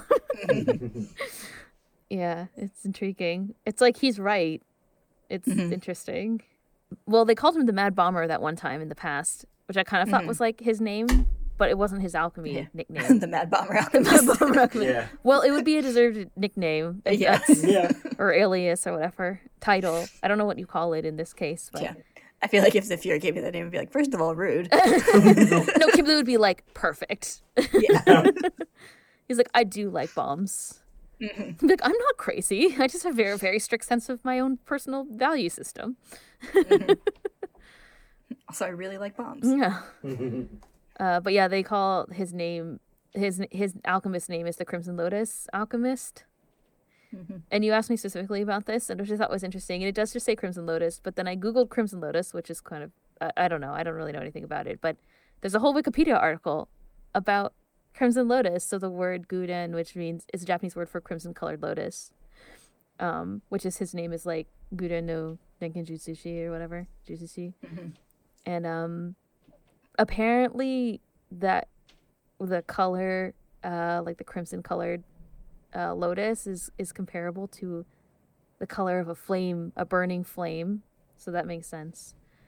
And then also there's some connection to like one of the Buddhist hells, which I don't understand at all, so I'm not even going to get into it. But yeah, so it's kind of interesting. So it has, I guess, multiple connotations, like in addition to just the flames of his explosion, probably, but also maybe potentially the great power and suffering that he can cause. That's the way that I would interpret it. Yeah, it said it was called like the Crimson Lotus, like cold hell or something. Something about like it was so cold it would cause like the flesh to like tear and form like the image of the Crimson Lotus flames or something like that. So like it's pretty grim. Yeah, it's pretty grim. Well, I don't know that much about Buddhist hell, but there's supposedly the hot hells, the 8 hot hells and the 8 cold hells, and in the 8 cold hells you suffer in coldness. And whatever level it was that Crimson Lotus was, it's like one of the 8. It's like the 6th out of 8 or something. And it's like the deeper down you go, the colder it gets or whatever. And so the suffering and coldness, it's so cold there that it causes your skin to crack and like become like the blood red color of the Crimson Lotus. So great imagery. Yeah. So anyway, that's what I learned. But it's kind of interesting. There's a whole article. I found it interesting. There's a whole Wikipedia article about it. That's the kind of symbolism we're dealing with, I guess. So yeah, it seems to fit our guy here. Yeah, I mean the Führer is pretty poetic with his choices, except for the Flame Alchemist, which is super straightforward. But but yeah, then you have like the Full Metal Alchemist. Armstrong the Stronger. Yeah, right. I wonder what Comanche's name was. I forget. Do you remember? Wasn't he like the Silver Alchemist? Yeah, and then there was like the Iron Blood Alchemist. So yeah, some of them are kind of straightforward, but some of them are more like poetic. So like Kimbley's. Yeah. Ed's Full Metal Alchemist is kind of a pun. We talked about it a long time ago on like Full Metal Jacket. So it's a military pun. He's a dog in the military. Yeah. But yeah, I think Crimson Lotus is the most interesting out of all the ones we've seen so far. So maybe Kimbley made it up himself. Yeah, he's like, I have a suggestion. And Führer's like, sounds good to me, weirdo. He like wrote the margins of his application. Dear Führer Bradley, should you choose to accept me? Kimbley seems to have an in. Maybe because he's like crazy, but he does seem to have an in with on the plans and stuff. Like he was always like, in the, like obviously they gave him the Philosopher's Stone, so. Yeah, I feel like they like brought him in because they could tell that he would do it without any kind of like protest or guilt. Yeah, and his perspective is that's just like a role. And regretted it, yeah, probably. I imagine they regretted it pretty quickly. Yeah, for the split second they had. I was going to say the ones who survived, yeah. Well, I'm sure even like, I mean, that there's no way that order didn't come from Führer Bradley. So I'm sure he was like, well, crap. Yeah. But yeah. But but then I guess they don't know that he has the Philosopher's Stone. I mean, there was a scene of him in jail where he just like coughs it back up and then swallows it or whatever. So. Oh yeah, and Envy was there. Yeah. Good times. Yeah. Related. Envy's just like, this is great. One more person we can trust. Yeah. I was like, oh, Kimbley can make a circle too, and then I forgot that he has tattoos. I was really excited for a second. Yeah. Like he doesn't need a transmutation circle. But I was like, no, wait, he has the tattoos. Yeah, I feel like Envy's like, I came out here to attack people, and I'm having such a great time right now. I love this war. I really like that that image of Envy like laughing. The black and white one, or the reverse one. Yeah. Image, yeah, it's really great. Envy laughing over all the chaos, destruction of the war. I think it's kind of nice because it's a reminder of, like we're seeing a bunch of the human kind of impact of the war, but I think it's a good little reminder that it's like this is all still part of the grand plan, right? Yeah. Like there's also a scene where Hughes and Roy are talking and they're like, I don't know why they're spending so much effort in in Ishval when we have all these other unstable borders, and like what's the resource? What resource could they possibly be looking for here, and blah blah blah. So I assume the resource is people, So it's oil. I mean, it's oil. No, this doesn't have any kind of real life connection at all. What are you talking about? Or any kind of link to any kind of real world conflict in any way? Oh, speaking of real world illusions, one thing I noticed while I was reading through is that the translation changed the order number of the Ishvalan extermination order. The original was 3066, which is why I read it out that way. They changed it to 306. I don't know if that's just a typo or it's intentionally trying to censor it, because I'm 90% certain it's meant to evoke Executive Order 9066, which was the order for the Japanese internment camps in America during World War II. I wouldn't be surprised. Yeah. I wouldn't be surprised that is like something Arakawa would write. Because immediately that's when, and like, yeah, that's immediately when they lock up the Ishvalans, right? Even if it's 3066, then why the need to censor? Also, it shouldn't be censored. People need to know. Yeah, it's like if it was anything else, I'd be like, oh, it's just a typo. But I was like, But I don't know. It could just be a typo. But well, yeah, just like greed being lowered into a thing was a typo. Yeah. Greed on a flat round surface was a typo. Yeah, Arakawa has also said that the continuing on with real world influences, that the conflict between the Ishvalans and other Amestrians is somewhat influenced by her experience growing up in Hokkaido and being aware of the Ainu people, who are the native population in Japan, who were, heavily suppressed and, killed and everything across the years. And one of the big populations was native to Hokkaido, where Arakawa grew up. And so she's talking about how she had an interview where she says, I grew up on land that was taken from these people, but I also have relatives that are half Ainu and stuff because of that kind of relationship of, colonization that happens. Yeah, I believe that today, I was actually watching a video about Ainu people recently, and I believe today there's only a handful of people who claim to, or, say on their census or whatever that they're Ainu, that their background is Ainu, and also speak the Ainu language and stuff like that. So yeah, they've basically been almost 100% assimilated into Japanese society. Yeah. Yeah. It is an interesting real life connection, I guess. Yeah. You're not going to talk about the real life connection of the Fuhrer literally sitting on a throne with a big banner and shit, just the all the Nazi propaganda imagery. Yeah, it's very very subtle. Even the way they're all standing at the ceremony at the end, below the I was almost about to say castle, the headquarters or whatever, where they're lined up in those ranks like that is very Nazi propaganda style. I mean, maybe they actually had rallies like that, but definitely if you look at the if you've ever seen the propaganda videos and or watched Star Wars, which is based off of the same propaganda videos, I feel that's classic Nazi imagery too. I mean, basically, I feel all of Amestris' military is kind of classic Nazi influenced style in the structure of the buildings and the way they're drawn in formation like that. Yeah. Yeah. As a side note, I was talking to someone who didn't realize that there was a Nazi influence on the imagery in Star Wars. I was they're called stormtroopers.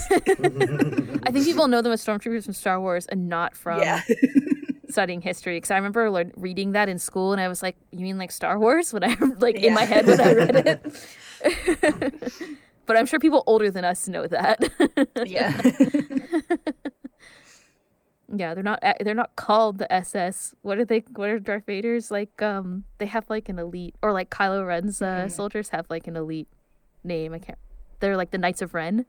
Yeah. There's a bunch of elite Nazi soldier groups and stuff too. So, yeah. Anyway. Also, the hyenas in Lion King during Be Prepared when they're all marching in line. Oh yeah, that's true. Yes. I mean, the Nazis were good at propaganda. Yeah, like it's straight a up. striking image. And well, even like, I mean, we studied like illustration posters, and like they're all good. Like they're very, very good. So, yeah. Anyway, I mean, good in the visual communication sense, I guess. Yeah, the Nazi propaganda is much more striking than the American propaganda from the same era. Yeah, they have different influences and yeah, different visual styles. Anyway, if I may, any more real life influences? Not that I can think of offhand. Remember all those World War II stories about homunculi? Yeah. Well, actually, there actually is a lot of like supernatural stuff in the like Nazi belief system. Yeah, I was actually about to say, well, also like all the human experimentation, that was definitely something that Nazis did too and are famous for, unfortunately. So yeah, the scene with Marco and Knox, like they were recruiting doctors to be like, do all this awful human experimentation. At least specifically in Nazi Germany. I don't know. I'm not sure about Japan, but I was just thinking while you were reading this, and I remembered that part that I don't really know that much about, kind of like what was going on in Japan during World War II. Some things. I know. Yeah, I know Japan's had some pretty horrific medical experimentation in their past. I don't know specifically if it's during World War II. But... Yeah. Well, I think everywhere has. Yeah, anywhere that... Especially anywhere with a colonial past. Yes. 100%. There's plenty of awful American experiments that continued into modern time, until like creepily modern times. Yeah. Like the 70s and 80s. Yeah. Yeah, exactly. So anyway, but that scene specifically reminded me of some stories from specifically from Nazi Germany. Yeah. Yeah, because they had a very like specifically it was like couched in the like disguise of being for medical research. A lot of their horrible experiments. So. Yeah, it's the same here. It's like, let's just burn people and see what happens, which is what it seemed like. Yeah, and it's like actually what's implied, what never shown, is like, Roy, go burn these people. Yeah, because back when we were like first meeting Knox, he was saying like, you burn them and I dissect them. Yeah. And also Roy is like, I learned how to control the flames. And like the irony of that. Yeah, it's pretty horrible. I mean, the whole thing is horrible, so. But yeah, that scene specifically. Oh, I have a question, a thought about the Philosopher's Stone. This is related to Marco. Sure. So when they're doing the human transmutation, they have all the people set up on the circle, the familiar lab that we've seen before. But who's actually doing the transmutation? Like, is it actually Marco? It's hard to tell from the actual imagery. Yeah, I don't know. Or was it all of them? Like all the researchers or whatever that were there? Like, he's definitely the one picking it up in the end, and obviously I feel like he was like orchestrating it because he feels very responsible. But I don't know if he was actually the one like actually putting his energy into the circle to like transmute it. You know what I mean? Yeah. I feel like he probably was, but it doesn't show it clearly on the page. It could have also been a group effort, right? Yeah. Isn't that a thing? That's something, you have multiple people working on the same transmutation. So it could have been that too. Yeah, I was kind of wondering if it was like somehow done by like Father or somebody else involved. Lust is there. I mean, Lust. We talked about how the homunculi never seem to do alchemy, but yeah, I was just wondering about the proximity. Also, it looks like the lab was always fucked up. There's like broken pipes and stuff everywhere, which I thought was really funny. It looked like the lab was always sketchy. Obviously, the room where they were doing the transmutation was impeccably carved and ornately decorated and whatever, but there's like pipes sticking out everywhere and stuff, so it's kind of interesting. Probably so they could be like, oh, don't worry about that secret basement. It's just for storage. Yeah, for storage. It's just old and dangerous. Don't go down there. Yeah, don't go down there. Look at all these broken pipes. Yeah, maybe it's all part of the ruse. But yeah, I don't know. It's not clear. I always assumed that it was Marco, but I wouldn't be surprised if it wasn't, I guess is what I'm saying. So yeah. But yeah, he definitely seems the most shook up, and he was obviously the lead, and he had to bring it to the generals or whatever. So, I mean, it was his research. The bulk of the guilt. Because the research paper like that was under his name. He wrote it. He led the research. Well, the homunculi told him how to do it, but he didn't. Yeah, but I mean, still, I think he had some. He had some responsibility for it. Yeah. For sure. Yeah, I mean, I think they chose him for a reason because he's a very skilled alchemist in the medical field. Yeah. Or at least the biology field. I don't know if he was specifically a doctor, like medical doctor before the war. I was just laughing, like he's making human chimeras, obviously, like Show Tucker.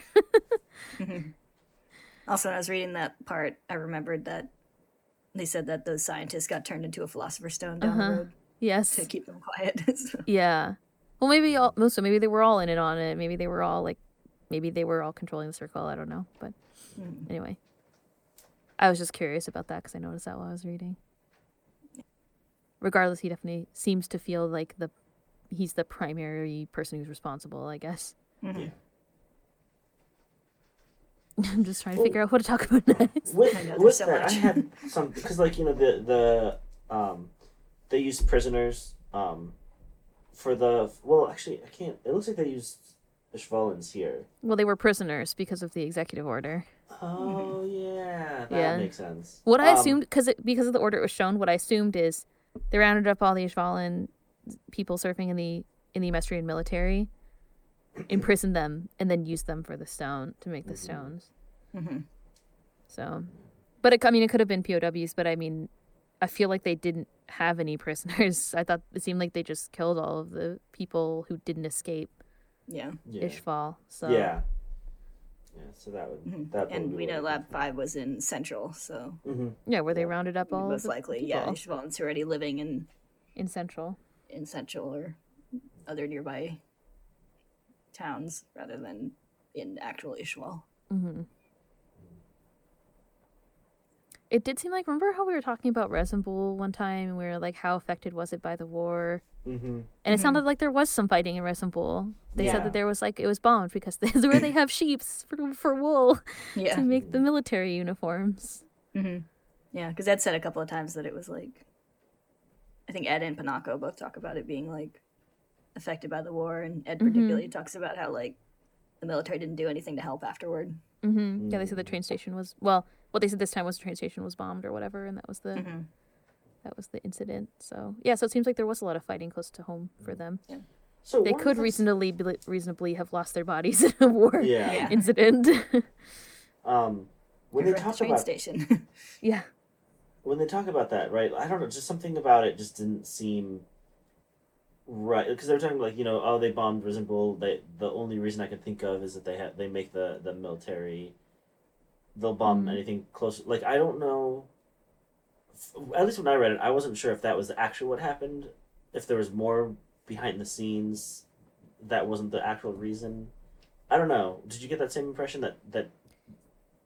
It seemed like it didn't really matter. Like it definitely seemed like it was probably like a small incident, but they're just kind of piling up excuses to continue with this, to then turn this to a extermination campaign. Because I think at that point it was still like, oh, we're just trying to stop the fighting. And it was a way for Bradley to be like, I think we should just kill them, right? Yeah. That's what it seemed like to me. Where it's like, same with like, they were also at the same time they were talking about how they were being supplied with weapons from another neighboring area, and like it all just seemed like kind of like the justification that Bradley was waiting. I assume like what, or at least my understanding or my opinion is like Bradley, they started all of this. I mean, obviously the homunculi started this and they needed this to happen so that they could get the people resources they needed to make philosopher's stones and shit or whatever, And so Envy started the war, started the fighting by killing the child. So probably Bradley's just waiting around for enough tension to build up to be like, we need to get rid of these people. Like, I feel like it could have been like a faked attack, but I also feel like they would have latched onto anything. So right. just as easily could be an actual attack that happened. And it could have just been like one, you know, like 3 Ishval and people came and bombed the train station. Rasembul is pretty close to Ishval, so maybe it was just like where they could get to and like what they could do, you know. But yeah, I think it's like no matter how small, it obviously didn't impact the military at all. And no matter how small, I think they just kind of started using these attacks as excuses and whatever. I mean, we're reading a lot into like 2 or 3 scenes. They're literally like a page of panels, but I feel like that's kind of what I feel like how they used it. So yeah, it doesn't seem like a big deal necessarily, but it was made into a big deal so that they could quote unquote justify just the all the extermination orders and whatever. I'm just like resting my head on my hand. It's like it makes me sad.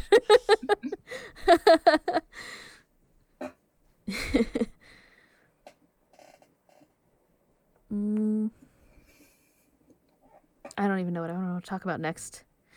I can talk about Mustang for a bit. Sure. So, you know, we started off with Mustang and his teacher.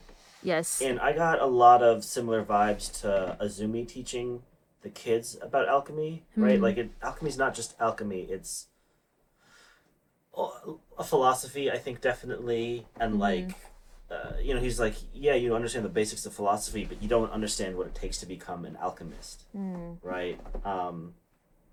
Someone else was talking about alchemy. I forgot to mark who it was. Probably Scar's brother.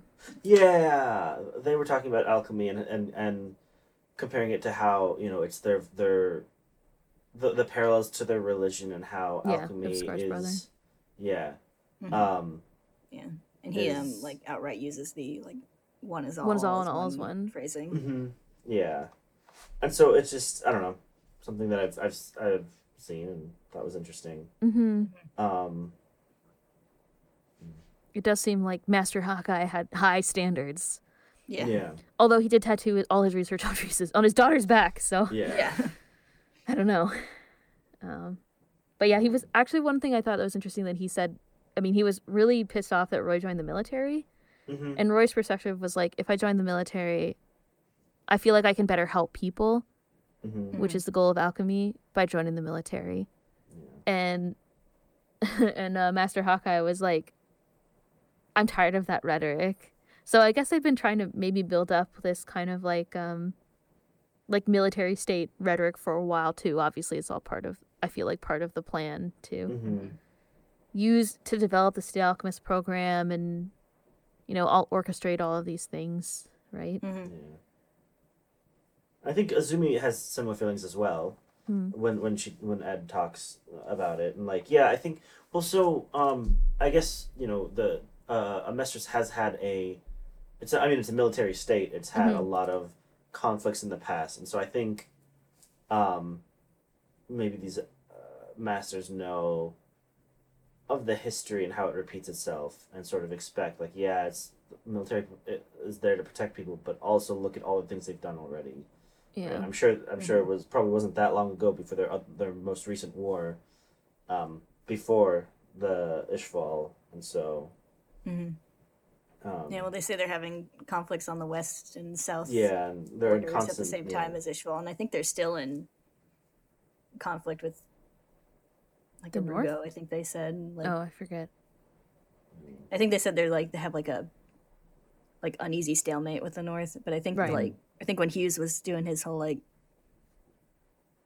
there's something going on with this country thing that got him killed, they were talking about like the battles in the south, I think. Yeah, and I think Ed and Al have mentioned it before too. I forget exactly though. Yeah. I mean, they said they kind of. I feel like it's implied that all of the really strict military state stuff really started to happen when the Fuhrer became the Fuhrer. That too, yeah. Because somebody said, I think it was either Hughes or Roy in one of their conversations, was like, Fuhrer Bradley like built this country and blah blah blah blah blah. I can't remember exactly, and that also kind of implies to me that not necessarily things were like super different, but probably things were different before Bradley was Fuhrer. Yeah, I think someone said, it might have been Ed, but someone said like Amestris has always had a lot of conflicts, but like things really ramped up when Fuhrer, when Bradley became Fuhrer. Which kind of makes sense. Well, and so I mean, an interesting thing is that, at least especially early on, when we were getting to know Bradley, he was respected and sort of like feared, kind of. I mean, he's a, but like talking to the Rock Bells, the merchant guy or whatever, he says something like, um, Bradley is. There's talk about ordering an extermination essentially, and I have no doubts that Bradley would do it. And so it seems like his, like, almost monstrous. I don't know if conviction is the right word, but like, is well known. People know that he's ruthless and all that, and like, I feel like we didn't get that sort of image of him initially, right? I feel like initially no, but at one point somebody was like, "Oh, he became famous for his like ruthlessness on the battlefield." Yeah, I think he had some thing, but we didn't see that. We saw him being all weird and nice he to would Ed. Be like, he would be like friendly one moment, but then all of a sudden become stern. So we weren't really sure what to make of him at the beginning. But like, I don't know. I just feel like we didn't. I think we didn't see it until probably the Greed fight. Yeah. Then we're like, oh yeah. Right. But like, I just feel like with it being so known, with other people talking about him, it may have come up. Something like that. I don't know. It's just interesting. I don't know. I think because we see the world mostly through the perspective of Ed and Al, some of that perspective just isn't there because they're younger, I don't know. Like Ed was basically saying at the beginning of the chapters that we were reading that he's like, I don't know that much about Amestris. About the war, I don't know. And is asking for more information. Like probably older people have a different perspective of Bradley. Like people who would remember. Yeah, I think we didn't get like deep into like the military character perspective for a little while. Like Roy and his team were there, but they weren't like, we didn't get like deep dives into their like past and personalities for a little while. No. Not till they started dying. It's also probably just like not a good idea to like gossip about how awful your military leader is in the military state. Yeah, probably not. That's true. Unless you're saying that he's a homunculus. That would be crazy. Yeah. I was going to say, this time we did get to see a little bit more about the Fuhrer being super callous, I guess, to other, like in the face of other people, like not to people who know about the homunculi and whatever. Like I thought it was interesting that Roy is the one who like brings the cleric. I assume the supreme cleric is supposed to be the leader of Ishval or whatever, right? Did I say Hughes? You said Roy. You said Roy, but it was Hughes. It was Hughes. I pictured him. I pictured Hughes in my head when I was talking. But, like when Hughes brought the supreme cleric from Ishval, and the Fuhrer is like, well, one life is worth just one life, and like, where's your God to strike me down now, and all this shit, and he's like, he says you humans something. Hold on, wait. Humans are so arrogant. Yeah, something like that. Like, spare me your conceit, mere human, or something like that. Yeah, and it's interesting that Hughes is there when he says that, because later he's the one who like figures stuff out. Yeah. But I was like, whoa, that was kind of a slip up. You shouldn't be saying you humans. So weird. I feel like if you were in that situation, I'd be like, that's suspicious. Yeah, I think it's like passable in his speech. It's just talking about like, one life is one life. You're just a mere human. Like you could conceivably see it as like me. We're all just mere humans. Yeah, but obviously it's definitely sketchy with the knowledge. Yeah. That scene was interesting though. Well, okay, so I know I say this every time, but I still think he'd make a better Pride. I don't just like I don't disagree with you. One person's life is only worth like another, and I mean he's not a human, but he's essentially a human. But he sees himself as more, and like he dares God to strike him down. Very arrogant. Granted, not necessarily wrong, but I don't know. I find him a very prideful person. Yeah. And I don't remember Pride that well, but I'm pretty sure he displays it way more than Pride does. I think. I disagree. Okay, I no spoilers, don't remember but I think the manga Pride is very prideful. Oh. I guess we'll see. I think you could go either way with him, with Bradley. Like, I think there's enough to justify him as Wrath too. Like, I think he does have like a quiet, constant anger.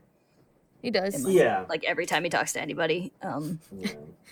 Yeah, he really talks down to. So he and I feel like his his pride is less of a personal pride and more like, oh, we have pride as homunculi. That's normal. But then he also like is sort of like intrigued with like humanity on a personal level. So it's less of a like personal, like I'm amazing kind of pride. So because I think all the homunculi have like a baseline level of like we're so much better than humans. Yeah.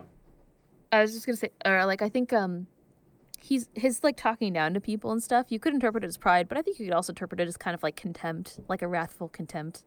True. You know, like so I feel like it's more.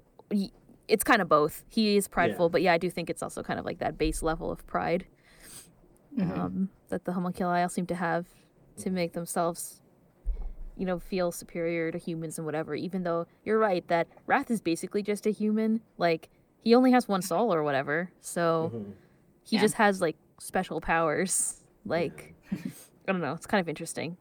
Yeah, he's definitely an interesting like state of being compared to everyone else around him. Mm-hmm. Well, we'll see when we learn more about Pride. I'll provide a follow-up opinion later. Yeah. Like I don't think it was a bad choice to make him Pride in the 2003 anime before actual Pride was revealed and before he was even revealed as Wrath. Yeah. Which is like crazy to think about. That seems so long ago. Arakawa was like, interesting choice. Yeah. But I also think he works perfectly well as Wrath. Yeah, he's definitely mad. So, yeah. Yeah. But I don't know. I don't know if he's better than Pride. I want to see what Pride is like. Yeah, I'm excited for Pride to show up. Pride. Not just Wrath Pride, Prideful Wrath, but Pride, Prideful Pride. Okay, well, no, here's another thing, right? Okay. So the flag of Amestris is a lion, right? Is it? It's a dragon. I thought it was a dragon. Oh, is it a dragon? It looks like a lion. I always thought it was a lion. It's a close lion enough dragon. to a lion to be a lion, right? Sure. And where do lions live in? Maybe dragons live in prides. Africa.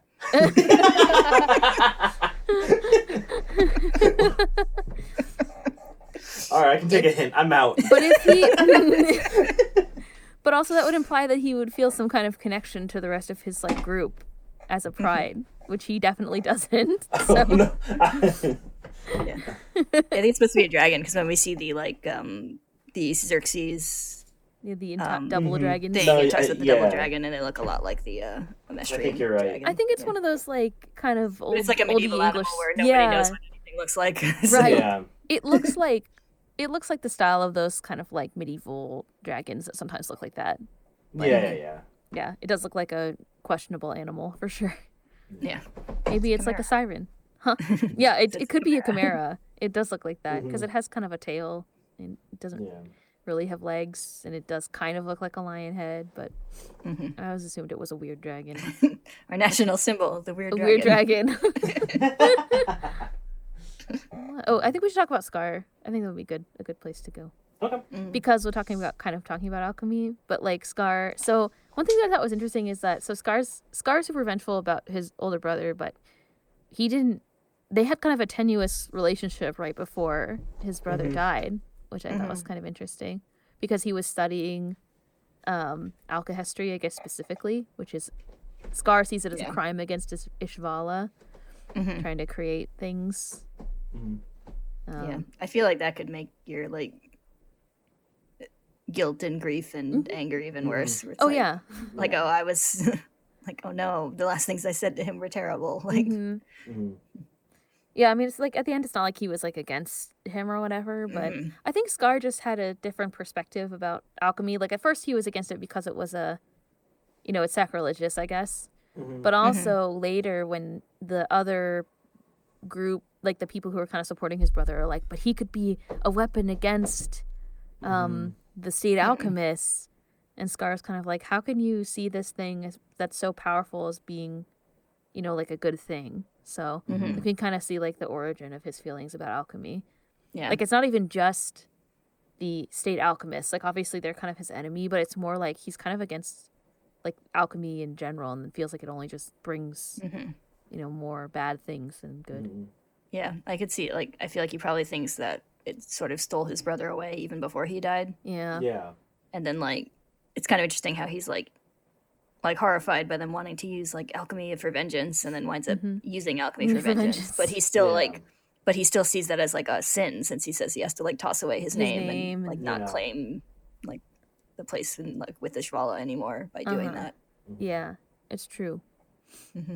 And I guess the way that he got his arm is, it seems like his brother like transmuted his arm.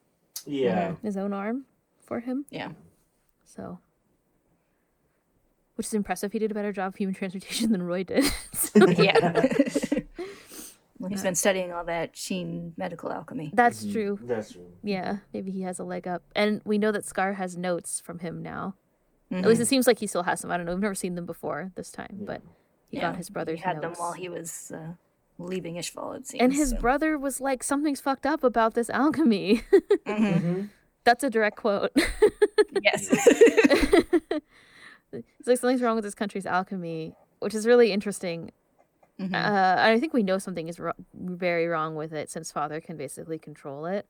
But yeah, I'm kind of intrigued. Like way before that, we had Ling be like, "There's something weird about this country." Yeah, everybody's been saying it. Yeah. What did May said the same thing, but I don't remember if it was about the country or the alchemy. I think it was more specifically about Father. Like when they were going down the thing, she was like, "Something's freaky down there." Like, I don't remember exactly. I think there was another time where she said it. I think I could be wrong, but yeah, I don't maybe remember. it was the same time. I don't know. Yeah, she's alluded to the same thing though, things being bad, and I think that they're all connected. Like Father being bad and alchemy being bad are connected. Yeah. In Amestris, but like what the real true connection is hasn't been stated yet. So. Yeah, it seems like all the characters with some connection to Sheen alchemy, alchemy, seem to notice something off about Amestris's alchemy. So. And they're obvious, even though like the outcome that we see seems very similar, they're obviously doing something different because they're able to do it when you can't do alchemy or whatever. So. Yep. But I think it's kind of interesting that it's like the concept like all is one and one is all is also a concept in alchemy, and I feel like we kind of heard, not like rumors, like the folktale or whatever is like that an alchemist from the east came to Amestris and taught them alchemy, and an alchemist from the west came to Sheen and taught them alchemy. So there seems to be like kind of a single source. So maybe that's where that kind of concept comes from, and or maybe like Izumi is somewhat studied in alchemy, or there's some kind of common connection. But I don't know. So it seems like there are some commonalities, but yeah, it could also be one of those things like. It's like Scar's brother notes that it's similar to their like religious beliefs, and like in the real world, there's a lot of like similarities across different religious beliefs because they travel across the world, and people like transition them to their own situations and everything. Well, and also there's like what is it called? Like the collect. There's some theory that there's just common archetypes and common things across cultures. Yeah, with the Jungian collective psychology. unconsciousness or yeah, something. exactly. Yeah, subconscious, whatever it is. Yeah, collective unconscious, subconscious, something like that. We're well read. Esoteric bullshit. No, it's psychology. Carl Jung is like one step away from esoteric bullshit. It's like if he hadn't had a clinical practice, then he would have just been writing esoteric bullshit. It's like because he interviewed people, it's now not esoteric bullshit. Yeah, there's always been a fine line between like legit science and esoteric bullshit. So. But anyway, to this day, like yes. So, but yeah, it is interesting that, and I like the messages that we hear about alchemy and religion and stuff, and like science and religion of like. Scar's brother being like, I want to learn this because learning more about different cultures will help us understand people better and whatever. And Scar's kind of against it. I feel like that's a kind of a point of view that I've heard from really reticent people before. That's like, but they're they're bad or whatever. And I don't know. So I thought that was one of the nice things. Like I said, we kind of talked or joked about it before reading all the horrible things. That is like there's still even in here, in all these like horrible scenes that we've seen, there's a lot of like really nice messages. I think, and that was one of them for me. Yeah, and also like through all the horrible things we see, like good people being good, and like I think Scar's brother is one example of that. Like, yeah, he tried to do the best that he could, and he saved his brother. To save his brother. It's so sad when he's calling out, or one of the things that made me really sad when I was reading it, when he calls out and he's like, "Where's my brother's arm?" It's like, oh, it's so awful. Yeah. And like even before that, like he's just talking about how like he's not a fighter and he's so scared, but he still like instinctively throws himself in front of his little brother. Yeah. It was some of the little scenes of like daily life in Ishval were interesting. Like we saw Scar's master like teaching people. I was kind of wondering what is it that he's teaching. It's not really super clear. I think I think there's a strong connection between the like warrior culture and the religion in Ishval. And so I think his master probably taught him like that mix of like religion and fighting. Yeah. It seems like, well, he says, Scar's brother says that he's a warrior. So I feel like he had some kind of like martial artsy type training too. Yeah. And which we see out of the soldiers. Yeah, he did. He beat the shit out of like whatever, like 10 soldiers as one person.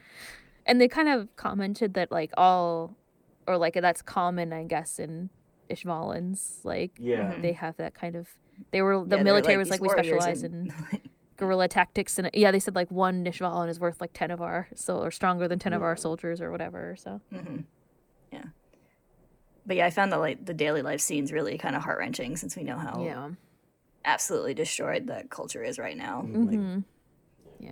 Like when you just see like Scar just walking through, just walking through a market and slowly getting worse through the chapters, where it's like, his brother's still like studying and they're sort of in relative safety, which I think is what you said literally in your summary. But then he's walking by like, a grave and someone an injured soldier or whatever, somebody was talking about the fighting and stuff. Like it's not far off, but they're still just barely safe for now. Yeah. And we already kind of knew what happened to Scar. I feel like, I mean, we knew his brother died and we knew all these things were kind of going to happen, but now we finally saw it this time. So yeah. And then they had the Rock Bells who were there helping them, which is also really sad. Yeah, it's kind of, you're like, oh no, they were really amazing. Even Kimberly said they were amazing. Yeah. They were really, and they were like, they seemed to have like a good attitude even though things were really shitty. And the guy, the merchant, the guy bringing the medication is like, can you please leave with me? And they're like, no, we can't do that. We can't leave patients. And then right at the end, Scar is the one who ends up killing them. So, but I feel like Scar was freaking out because of his brother was dead. I mean, I guess, and I mean, they, like you said, they were the only Emestrians who happened to be there. They just happened to be kind of in the wrong place at the wrong time.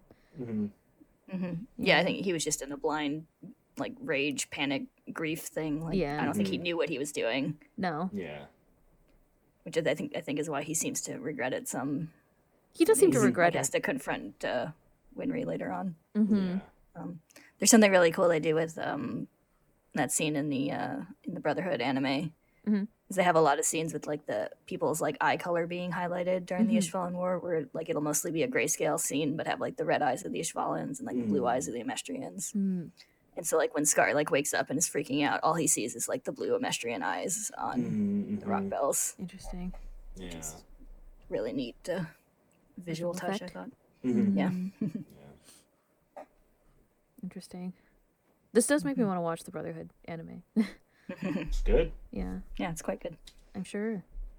I also find the one little panel where like Yuri Rockbell obviously realizes it's coming like a split second before it happens.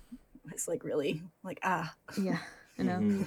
I mean, I find the one where Kimberly comes in and they're dead and they've just been left in the hospital, and like that one's really sad. I feel like and they seem to have like died like holding on to each other. Yeah. And they had the photo with Winry on them the whole time. And they're all like, I have a kid. I can't let this kid die. Yeah, that was another one of those lines that like I had to stop for a second. But like, I have a daughter about the same age. There's no way I'm letting you die. Yeah. Close the book and walk away. I did like before, on a lighter note, that like Mrs. Dr. Rockbell was like, Rockbell women are renowned for our courage and tenacity. Sarah Rockbell. They don't introduce their names until this scene. So yeah, I think they were like on their graves several chapters ago. But yeah, maybe. Yeah. Like, I'm not sure. I don't think Yuri's name is ever said in this chapter. I just remember it Sarah's from from the grave. And it's spelled really weird, so I didn't really know how to pronounce it at first. But it's not Y-U-R-I? Apparently supposed to be Yuri. Yeah, it's like U-R-E-Y. Oh, okay, whatever. Spelled. So I think the first time I saw it, I was like, Ure? Good enough. Yeah, apparently it's a odd variation on the spelling for Yuri. So interesting. But yeah, and then he, speaking of him, he also says like, you better be a fraud who does something good than a good person who does nothing. Oh yeah, which I thought was also a nice sentiment.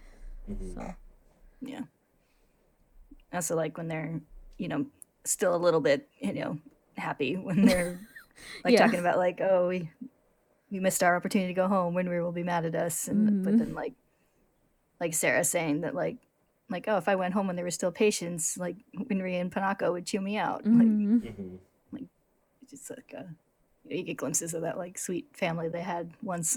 Yeah. And they definitely would have chewed her out. So despite the tragedy that comes later. Yeah. Yeah, because like Winry says, she's like, I'm proud of what they did, but I wish they'd been able to come home alive. Yeah. Just completely reasonable feelings. I have a lot of notes about Roy and Riza that we haven't really talked about yet. It's kind of a non sequitur, but I feel like we can talk about it now. Yeah, I feel like they're like the biggest chunk, so it's well, stuff to talk about. So. Yeah, like because I was going back and looking at my notes, and it's like this. I mean, first of all, the chapter opens with the scene of Roy speaking to Master Hawkeye, which we kind of talked about already, but and I refuse. I don't. Does he have his name ever get mentioned? I just keep calling him. I choose to call him Master Hawkeye. At one right as he's dying. Really? I thought you just called him Hawkeye. Oh, his first name. I don't know. Yeah. Anyway, whatever. Yeah. Mr. Hawkeye. I feel like he might have a first name, but I don't know if it shows up in the thing. I'm sure he has a detailed backstory. All manga characters do, but whether it's there or not. Berthold. Oh, okay. Well, Hawkeye is apparently his full name. I was like, I feel like I know a first name for him. I don't know if it showed up in the manga. Call him Bertie. It's just a side thing, but yeah, Bert. I'll call him Master Hawkeye. Yeah, Master Hawkeye. But yeah, Reese's weird dad, and he was super weird. Yeah. It's kind of interesting that like I wonder how connected it doesn't show in this chapter, like how they know each other. Like, did Roy seek him out? Did they know each other before? Like whatever, but it's kind of interesting. And then we already talked about how they disagreed in their belief about the military. But yeah, Riza said that her parents were estranged from their families, which we also kind of talked about before. I thought it was kind of funny at the grave where Roy's like, well, if you ever want to talk to me, I'll be at the military here. I never plan to leave the military. And she's like, don't get killed. I was like, oh no. But she trusted him with her back. We haven't talked about her tattoo yet, and any of the shit that came out from that plot line. Yeah. She trusted him. Because he said that he wanted to be able to protect people. Yeah. And that she said it was a wonderful dream. And we've talked multiple times about backs and watching people's backs and watching my back being a thing, especially with them. And now it's even more clear why that's like a thing that they say to each other and stuff. Yeah. Yeah, because she trusted him with her back, and then he says, I'm trusting you with my back. You can shoot me in the back at any time. If I ever do the wrong thing or whatever. And then he's like, do you accept? And she's like, yes. I'll even follow you into hell. Yeah. Through a river of blood. But her rationale for that, and he was like, are you trying to like justify your being in the military or whatever? And she's like, yeah, because I think that soldiers should be the only ones who need to kind of like carry the burdens of the things that we've done so that the next generation can be happy. which kind of makes sense. That I feel like that makes her attitude toward like Ed now kind of make more sense. I feel like we got a good, not make more sense, but kind of like solidify it. Like we've seen the way that she kind of treats them and how they want, she seems to want to protect them, and we saw that earlier, and I feel like that's all kind of related to this attitude that she has and like her goal and why she wants to be in the military and whatever. Yeah. She did say before that she's in the military to protect a certain person, but who's Roy? But Yeah. but yeah, I feel like there's like other deeper reasons like this, so we got to see that too. Yeah. Oh yeah, and then she asked Roy to burn the scar, so that's where burn the tattoo. So that's where the scar comes in, I guess, or the scar comes from. That we saw last time. At least that's what's implied. But yeah, we didn't have to see the scene of Roy. Yeah. Neither copying it or studying it or burning it. So yeah. But I mean, he didn't burn the whole thing away, which I think is what she wanted. Yeah, she said she wants to become illegible, and so yeah, so he burned and like a portion he talks of it. about how can control the flames so well that he can burn just a small part. So yeah, now we know they have an even deeper relationship. Yeah, I think it's interesting too. It's like they've known each other for a while, and like when in that first flashback, like he calls her Riza. Yeah, they obviously have some kind of relationship from the past, I guess. But yeah, but like nowadays they only ever call each other by their rank. Yeah. They have an interesting relationship. And it's also kind of like, I mean, I guess he was probably there all the time studying with his master and stuff. Like, they probably have this kind of personal relationship or something. Like, yeah, he called her Riza. Yeah. And then I guess they were apart for a while, and then she joined the military as well. And, you know, and then they met again on the battlefield. Yeah. So. And, like, obviously seeing each other on the battlefield, like, hit them both hard. Like, yeah. Right. We haven't talked about anybody's murderous eyes yet. Yeah. But yeah, that scene is really great. I think. Yeah. Like even before that, we see like Riza's eyes go wide when she sees him. Yeah, in her scope. Yeah. I think we saw in the flashback previously, like in another chapter, that she has her sight set on Roy, but we don't really see why. But Oh yeah. Yeah, we saw that. The flashback, the mini flashback. Like the person saying, "I like guns because you don't have to like feel your enemy dying or whatever." Yeah. Yeah, I don't know. I mean, it's kind of, yeah, I guess they only call each other by rank, but like, I don't know. Actually, we haven't, I guess they do even when they're only alone together and stuff too, but yeah, they have an interesting relationship. I don't really know what to make of that. And I don't think, I was gonna say, I don't think that displays any kind of lack of intimacy. It's No. kind of interesting how that's changed. Like, No. I think they have a knew goal. each other when they were essentially kids. Yeah, basically. Well, Riza looks like she's pretty young, and it's implied that she's a little bit younger than Roy. Yeah. So, I don't know exactly how old they are, exactly how far in age apart they are, but what? I'm just thinking of how 50 years from now, after Roy served as the Führer president, they're all old. She's sitting on a rocking chair on the front porch, still calling him Führer president. And he's like general or whatever. Or like whatever the title is for the Führer president's first lady wife, question mark. Mrs. Führer. Mrs. Führer. Someone out there probably knows. I'm sure that Hitler's wife had a title, but I don't know what it would be. But anyway, yeah, yes, they still refer to each other by their title. That would be funny. But yeah, I mean, I don't know. I feel like a lot of this, so like there's this running thread throughout the whole kind of course showing their talking about how they feel before they started fighting and how they felt after the end of the war, especially Roy and Riza. And that was kind of like partially kind of like egged on by Kimblee, I guess, in their conversations. But yeah, at the end, Riza's like, I'm in this to protect people and protect future generations. And Roy is like, I want to protect as many people as possible. And that's why he's like gunning for the top. Yeah. he says specifically like the war destroyed my like youthful ideals or whatever. Yeah. Mm-hmm.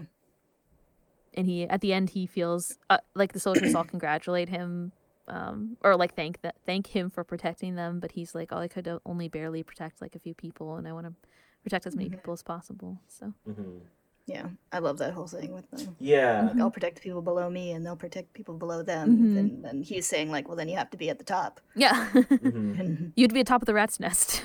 yeah. And I love that as like contrasting when we were first introduced to Roy, and it's just like, oh, he's just this ambitious climber who wants to be Fuhrer for, selfish reasons or whatever. And then and then you find out like his real motivation. It's like, we've known for a while he doesn't have selfish motivation. Yeah, no. Just to get the root of that goal. Yeah, it is always questionable until this point, I feel like, but yeah, I feel like this is genuinely his goal. And I like how the Fuhrer is like, I see you with my special eye. Yeah. Yeah, I do like the line that's in the official translation, but I remember reading a scanlation, and what the Fuhrer said was like, he's looking at me. No, he's already looking past me. And I like that one too. But yeah. He has something bigger in mind than just becoming the role or going after the person. It's about changing and the life of people in Amestris, I guess, as many people as possible. So it's just that pride, right? He's like, oh, it's all about me. Right? That's his first instinct was he's looking at me. He's got to be. Oh no, hold on, sorry. I was at least able to put it aside. He's looking past me. But it's that first instinct, right? Well, I mean, he is literally. But then he's mad. Yeah. But then he's mad about it, so he's wrath, right?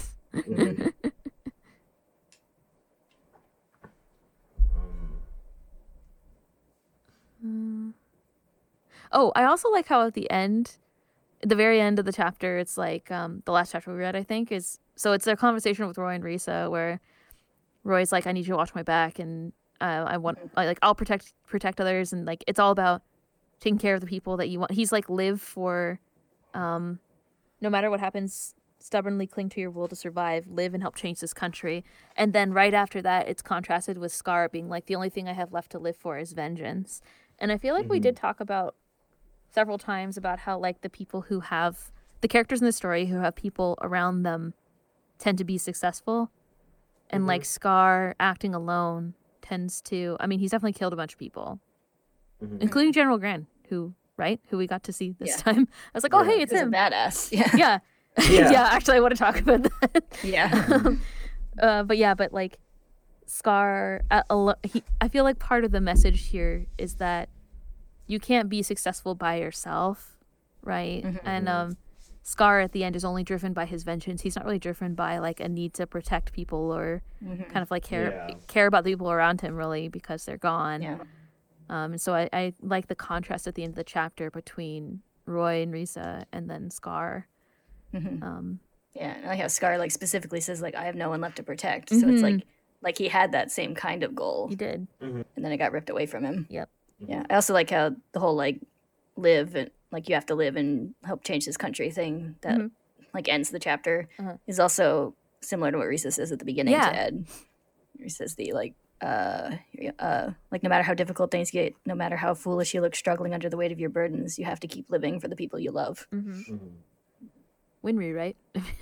Yeah. But yeah, I liked that contrast. I think Scar's changing. We talked last time about how his character's going through kind of an arc right now, it seems. Like, he is surrounded by others now. Like, he is Yoki. But he has, like, he's had contact with, his BFF, his master, Yoki. He's had more contact with people like May, and now I think a deeper connection and a better understanding of, like, Adenal, even. And Winry, his exposure to Winry. So now that he has more of a connection to other people, it seems like he's acting. We have specifically seen him trying to protect May. Yes, when he goes with her to look for Xiaomei. So her cat. Yeah, her cat. But yeah, like those. I guess I feel like a message of the story is obviously the importance of human connection and specifically people that you feel close to. So Scar having a growing network of people that he somewhat cares about or whatever is changing the way that he acts, which is interesting. Mm-hmm. But yeah, I did like the contrast at the end of his, the birth of his character, I guess, versus the beginning of like Roy and Risa's kind of trajectory to where they are today. Oh, we're going to talk about. Oh, I want to talk about. He was Colonel Grand at the time, right? Mm-hmm. We didn't talk about Armstrong yet either, which is just sad. Oh yeah. But yeah, actually, they're all kind of related, right? Because they were, whoever that general was that was leading, like Armstrong's group. Yeah. Fessler. Yeah, Fessler. He was being such a dick, and I love how all the. I did feel slightly pleased when Colonel Grand assassinated him. Yeah. I was like, I love how calmly he does it, and like with the like interesting statistic. Yeah. Yeah. And then everyone else is like, and man, soldiers are just like, stray bullet. Shame. Yeah. Please take command. Yeah. Well, I mean, he was just needlessly sacrificing a bunch of soldiers and whatever, basically for his own, aggrandizement. Yeah. For his own selfish reasons, basically, to be like, to show that he'd accomplished something, I guess. Which is ridiculous. Yeah. And he was very against, I mean, I think in the end, he was right that the Fuhrer didn't care about the cleric, Supreme Cleric. However, I think everybody else was like, I think we should try to negotiate an end for this war. Yeah. But, obviously that wasn't really in the cards, but I did find myself enjoying that scene. So. Yeah. General Grant already looks like he's been through some shit. He already has a scar on his face when he shows up. It seems like on his nose. I almost said snoot.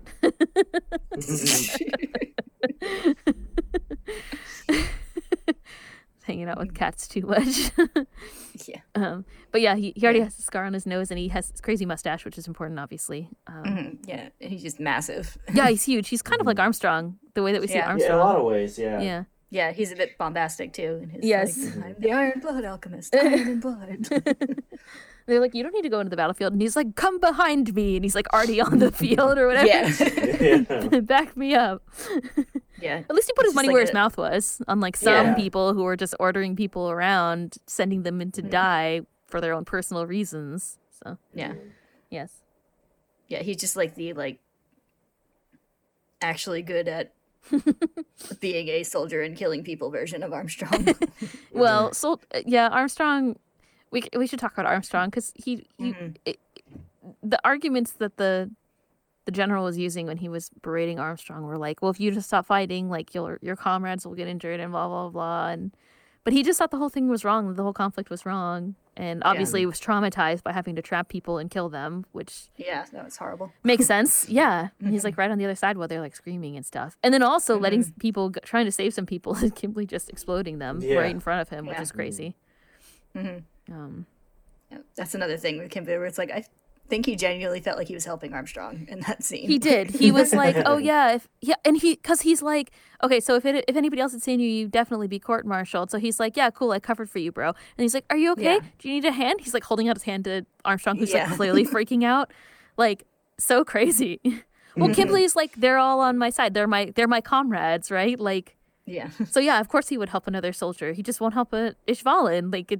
So whereas people like Armstrong believe that all people shouldn't be targeted, that they're trying to protect all people of Mestris. Kimberly is like, no, the order is to get rid of all these people, and that's just what I'm doing. Yeah.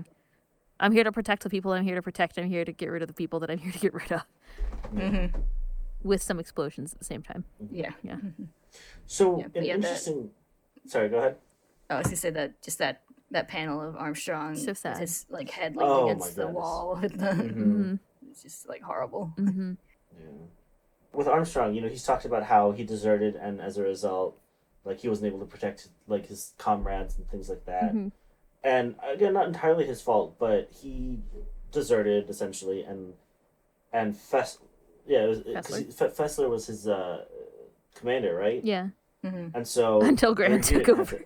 Their unit had to go in without him. Yeah. And they had several casualties and things like that. Yeah. So, I mean, I guess, again, it's not necessarily his fault, but immediately afterwards, I'm sure a lot of people that he knew ended up dead, and he obviously feels a lot of guilt for it. But that's probably a big reason why. Yeah. But then I don't think any of them blame him. I mean, Hughes and Roy are like, well, at least he got to go home. He was like, Hughes was the one who was saying like the only honorable way to go home from this war is like a dishonorable discharge or whatever, something like that. Can't remember exactly what he said, but I think a lot of the soldiers were against what they were doing. They were just following orders as specified. And I think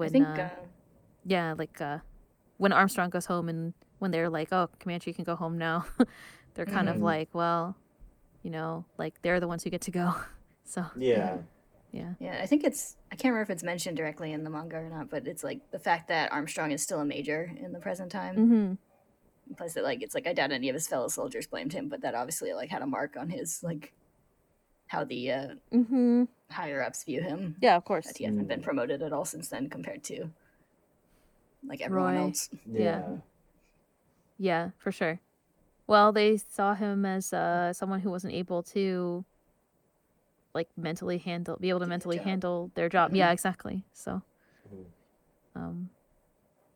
I mean, I don't think the Fuhrer gives a shit, but based on any of the other things that are happening, but yeah, it's obviously a mark on his career, but but I feel like he's kind of his reaction to that in the present is to be more committed to trying to stop the injustices that the military is doing. So yeah, because like Roy asks him like why haven't you quit the military? You're obviously not like your temperament isn't suited for it. And he's like, I can't run away now. Yeah. He's an interesting character. I kind of thought we were going to see more of him in this flashback, but I mean, we saw enough, like, to get the gist of what happened. But we had seen that flashback a couple of times, I think, of him with the child. So yeah, I think there's just so much like to see. Like, I feel like you could have like a couple more volumes of like horrible Ishval War stuff. No one would want to read that. No, but you definitely could. You could fill a couple more volumes. I have a pitch for a light novel. Light novel. Yeah, but anyway, a heavy light novel. Yeah, a heavy novel. Yes. One little thing I want to note is it's interesting. We saw little like glimpses of people we've seen before who like mentioned that they were like involved in Ishval. Like we saw Roa from Greed's crew. Oh, really? Oh, did we? Yeah, it's I think he's in Fessler's squad. I think you see him when the soldiers are grumbling. And I think you see him one other time. That's the one I remember. Oh yeah, there he is. Almost at the end of the Armstrong volume. Yeah. Yeah, it's like right before Colonel Grand arrives. Oh, there he is. Yeah. Yeah, then he gets out of the car, or enters the building or whatever they're in, or comes out of the building. Yeah. Because back during that arc when he was fighting Armstrong, he like remarked that like Armstrong was as strong as ever, and says that like he too fought in the Ishval campaign. And we see here it's like he was in Armstrong's squad. It looks like so. Yeah. Yep. Good point. Yeah, and then we see Scar's master, and we see Mr. Sean and the boy who met with Ed in the Xerxes ruins and told them about the rock bells. Yes, they were in the scene with Scar and the rock bells. Yeah, as that was a nice touch to have all those other little characters in the background. I feel like characters in this story have like kind of there's a well orchestrated timeline of who was where and who did what, and people don't get like left out of things. Characters don't get. Yeah. It's a very tightly organized story, I feel like. And you have all these like kind of little side characters that keep coming back, and they were in the past or whatever. We kind of talked about it already, but I feel like when I read this the first time, one of the things that was really like sad, touching to me was when Roy and Risa encounter each other again, and Hughes and Roy encounter each other again, and they're like, "Oh, your eyes have changed." Oh yeah. And that I don't know. It's just I guess just a very. I feel like Arakawa must have gotten a lot of information from the people that she interviewed, like I can imagine that's something that only someone who's like been there would notice about people, like how they change on the battlefield and stuff like that. Yeah, that like Roy's line especially, the like, this is terrible, even her eyes have become those of a murderer. And she's like whatever, so young, right? Yeah, so she's got to be like, I don't know, 20. Like, yeah, something like that. She's still a cadet. Right, she hasn't graduated from whatever, so she was like, yeah, like, this is my last year of training, got sent to the front of a civil war. Yeah. Awful.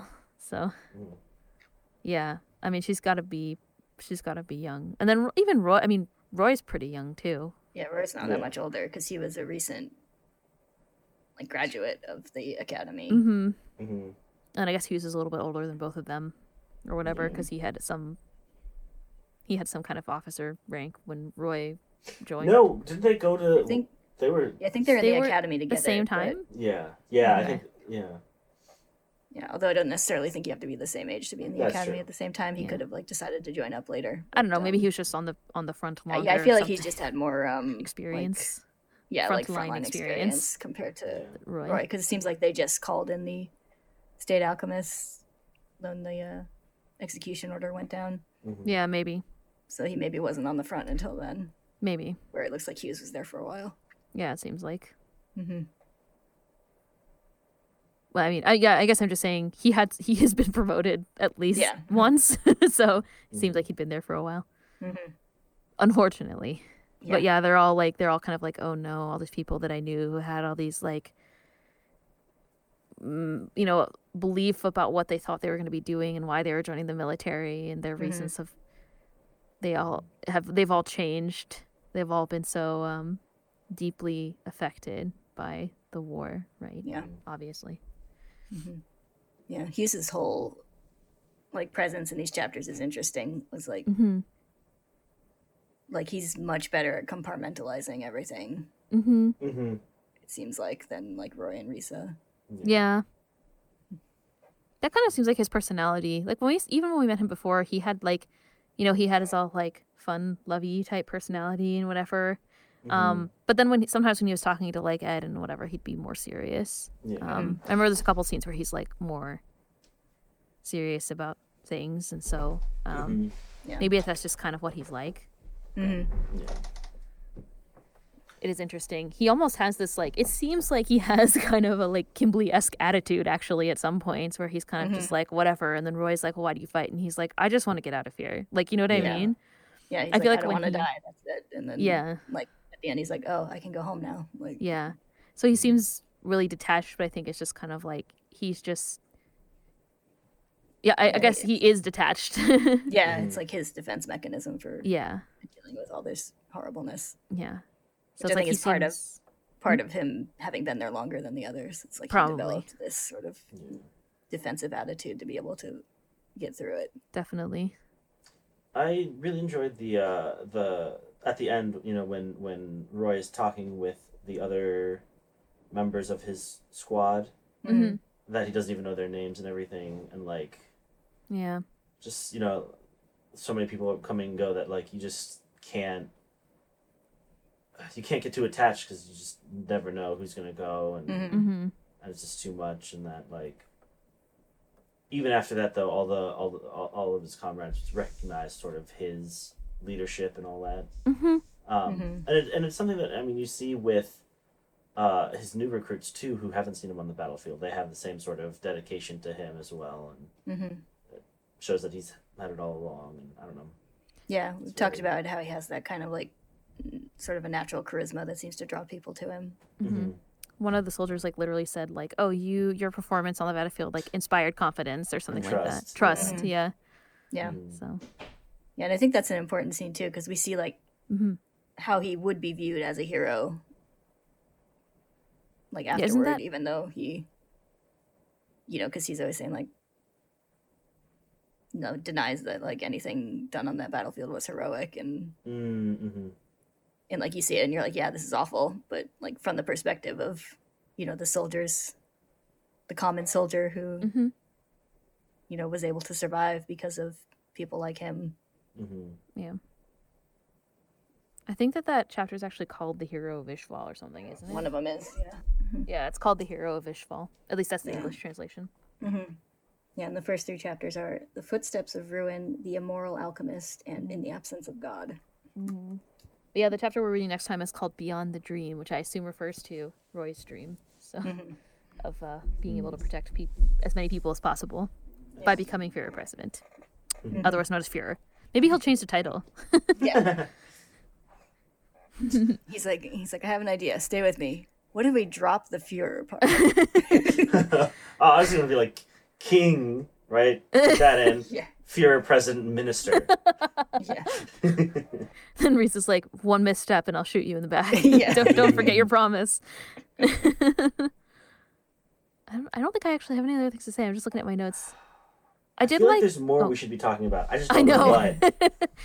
I do have a couple other random notes that I don't have in a category, and it's like from Ed's conversation with Risa, where he's that kind of started everything, so it's kind of hard to talk about. But he's like, Ed was also feeling kind of down on himself, actually really similar to the way that Roy felt at the end of the war, where he's like, I couldn't pull the trigger on the gun even when my friends were in danger. I couldn't protect them, and blah blah blah.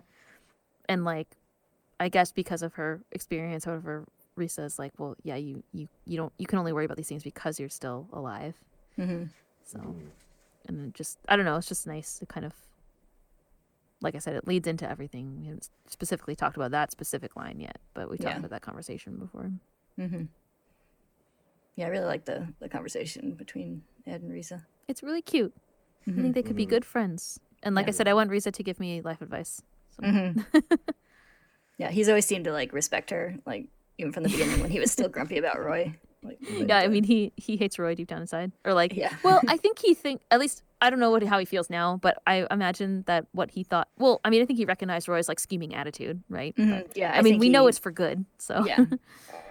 Yeah, I think Ed he knows saw that too, like but... I think he saw the persona that Roy wanted everyone to see for the most part, and has only fairly recently started to see like the gooey center inside. But yeah, I think Risa doesn't really.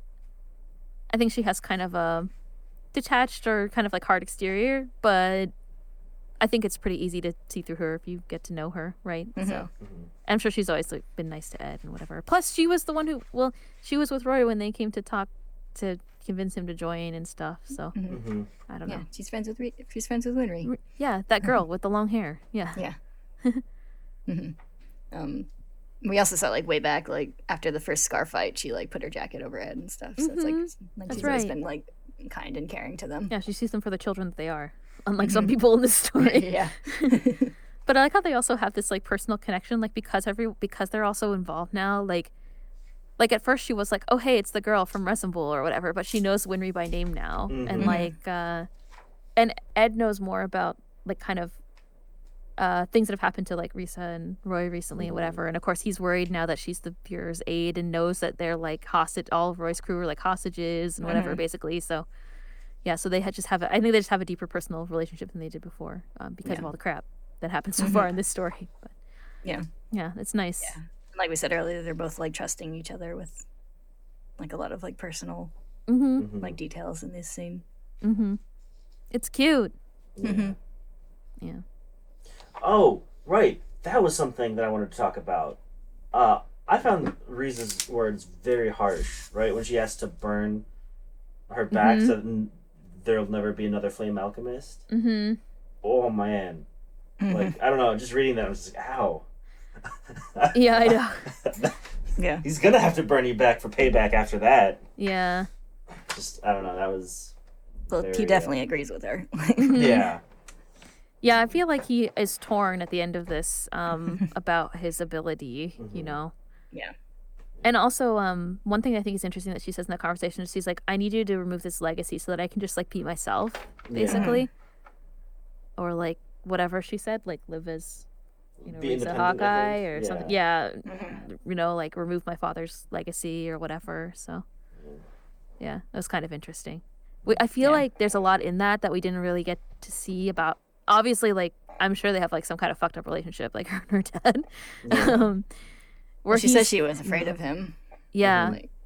And he says, he's like, oh, sorry, I couldn't do more for you, or whatever, when he's dying. Yeah. Yeah.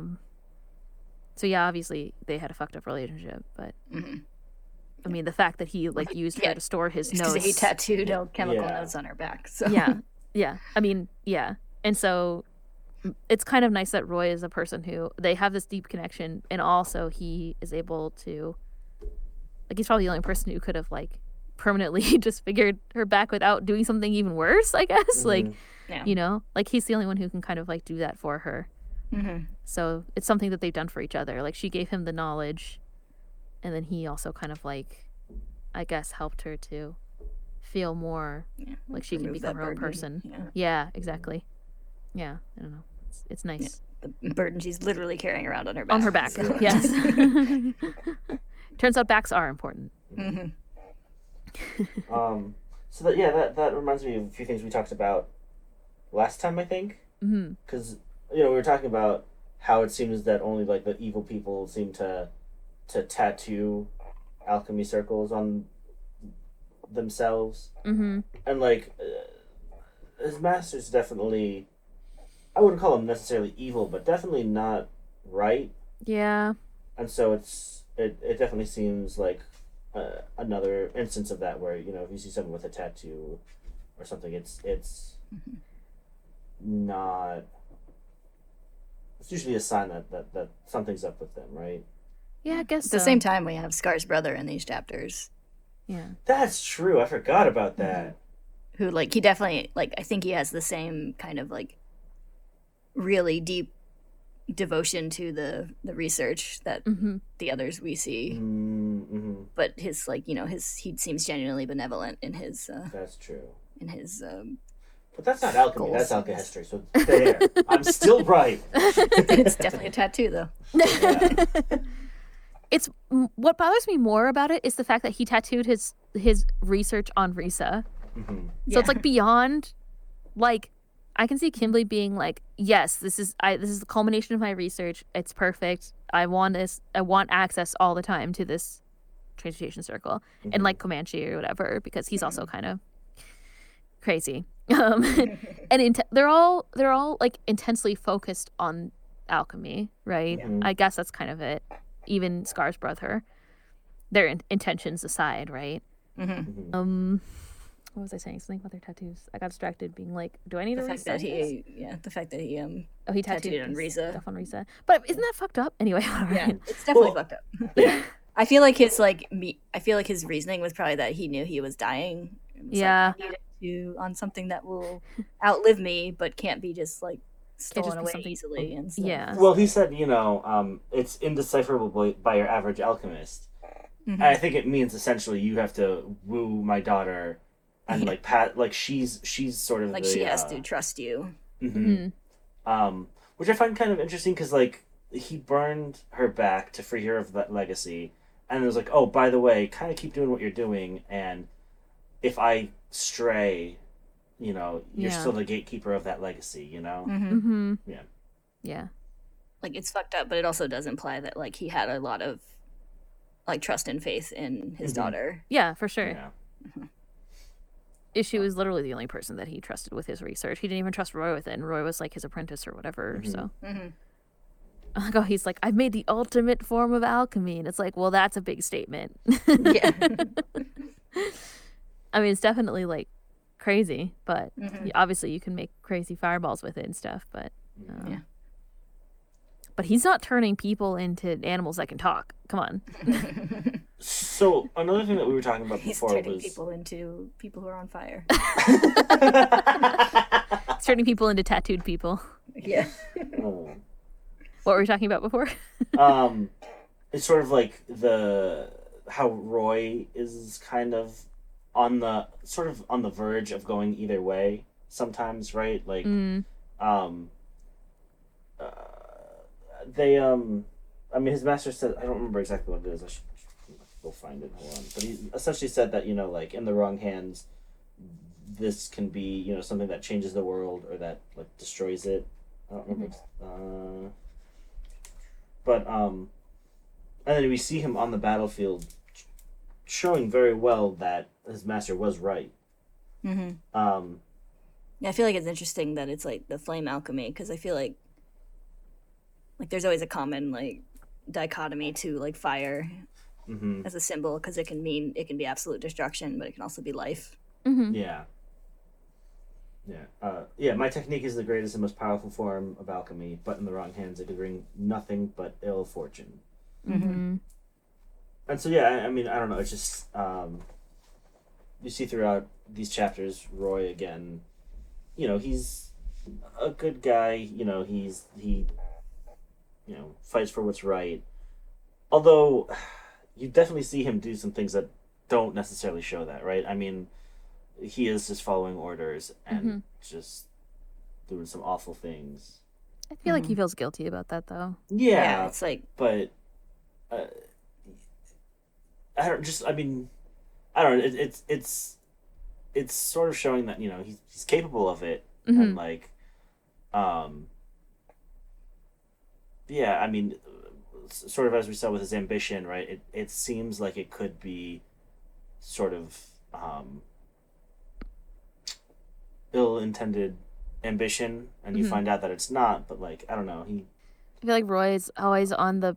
It's like he could always kind of go either way. Like he could always kind of stray back to that path, or just kind of follow his desire for like power, or get into a position where he's not doing the right thing, which is why he asked Risa to kind of like continue to watch his back. He's aware of that, which is why he. Yeah.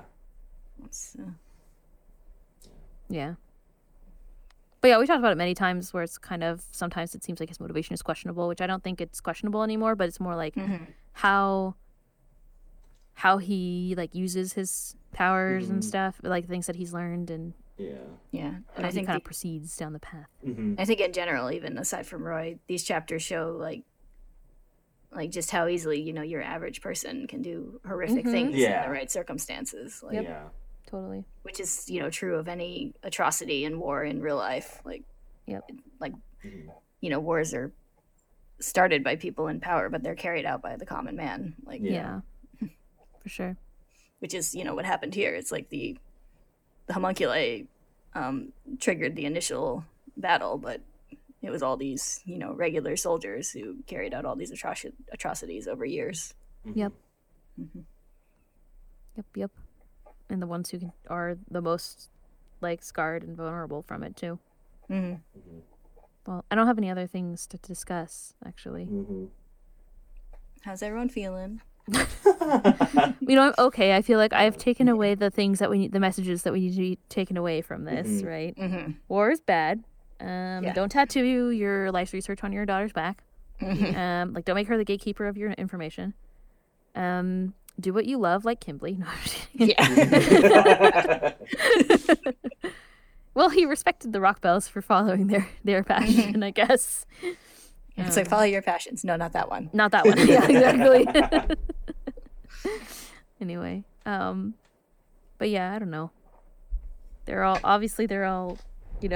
deeply hurt and tormented by these things, but our characters are on a path where they're trying to like make some things right for future people. So it's kind of nice, actually. Yeah. And in the end, I feel good. Shockingly.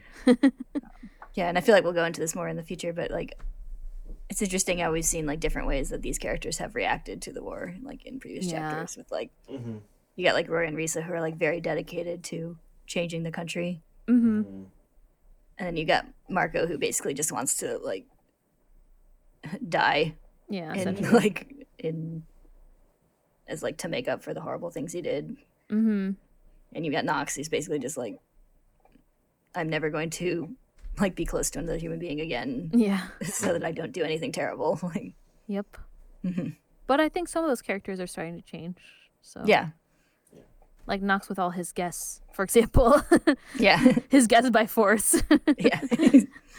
Nox sleeping on the floor, grumbling.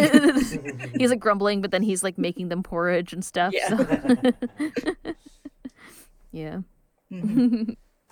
Anyway, okay. Well, next time I guess next time is our recap, so it'll be an interesting topic for sure. I think. Yay. We've come so far. Yeah, we're slightly more than halfway through the series. Yeah, but I mean, it's just like things are so different than they used to be. So it'll be an interesting discussion. And again, if you're listening to this April 3rd, you still have time to send us questions. So please send us questions for discussion, and we'll chat it up. Yeah, or early morning. Oh no, April 3rd. Yeah, or early morning on the 4th. April 4th. Yeah. Yeah. If it's like before noon on April 4th, and then you'll stop during our first warning. Yeah. And now it's noon on April 4th. You listened all the way through the night. Yeah. Yeah. Well, or if you can't think of something right now when you need to lay in bed and think about it at night, and then send us a question before noon on April 4th, and we'll get it by then for sure. But yeah, send us your questions by April 3rd, ideally. Yep. I'm excited. It'll be an interesting chat, I'm sure, because I think we have a lot of ground that we can cover. Yep. Okay. 61 chapters of ground. Jeez. And only 61 more to go, or whatever. 50-ish. 50-something. 50-something, 56. It's 108, right? 110?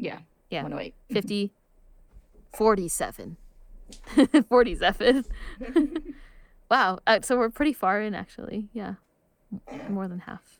So. Yeah, the halfway point was you told us something kind of awful happened. Yeah, it was kind of in the middle of something. Wasn't it when Ling turned into Greed or whatever? I think it was like right after. By the way, this is halfway point. We're like, no. At least I was like, no. Yeah, we were still in the middle of a lot of stuff, so this was a better stopping point. Yeah. Oh, well, it's a good stopping point because it's kind of like we've seen how everybody kind of came to be the way they are now. So I think it's a good point to discuss what we're doing or like kind of everywhere that we've been so far. So yeah. Okay, good. Yeah. So yeah, should be fun. What are we reading next time? Yeah, after that it'll be 62 and 63. But cool. I'll remind everyone of that after our special episode. All right. You got a week if you want to read ahead. A week off. We have a week off of reading new things. Horrible things. All right, good. All right. Thank you all for listening to all this horribleness. We will see you next time. See you next time. See ya. Bye. Bye.